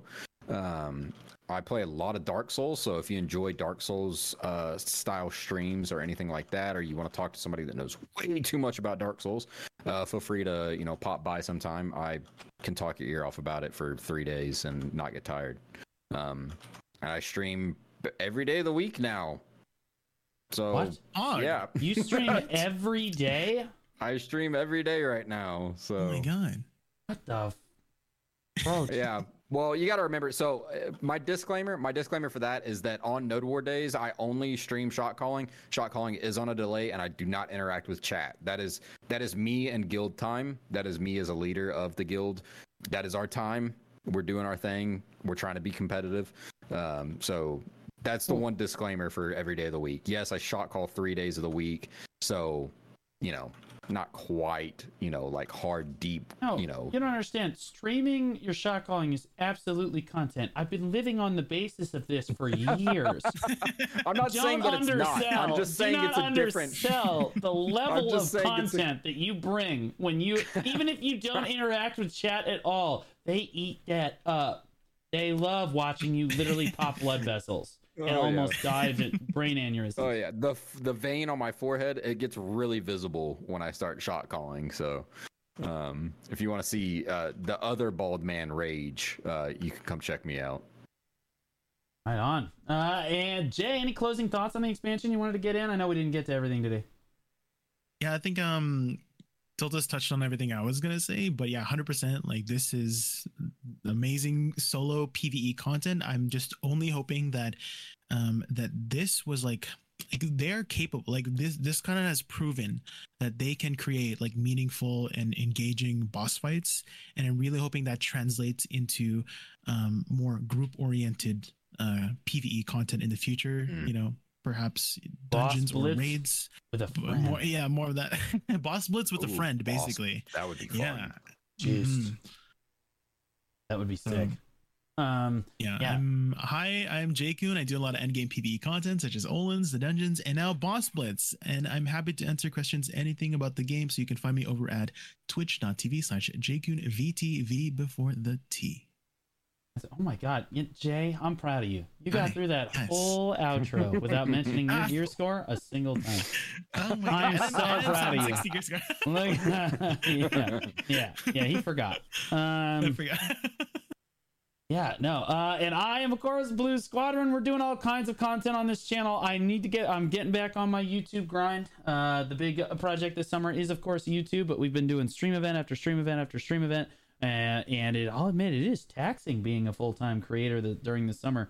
I'm a teacher during the year, so I've become a part-time content creator there. But in the summer months, this is my time when I can make as much content as humanly possible. So yeah, I do shot calling content a lot like Tiltus does. On Saturdays, Sundays are my chill grind streams. I get to interact with chat. We're always doing something weird on Sundays. And then Mondays are typically always Fun Day Mondays, and Tuesdays are the Old Moon Podcast. As always, remember you can find the Old Moon Podcast on Spotify and Apple Podcasts as well. You can also find it on my YouTube. It's usually posted a few hours after the podcast ends live here, although I'm going to have to do a little extra editing as the audio at the beginning was a little scuffed. So I apologize to our listeners for that. There will be a little jump, but what are you going to do? Aside from that, guys, we absolutely love making this content. Please let us know how much you like or dislike the content in the comment section below, or even on Spotify. You can subscribe and leave comments there as well. Thank you so much, and have a great rest of your evening and week. Boys, we can't wait to get back to it next week.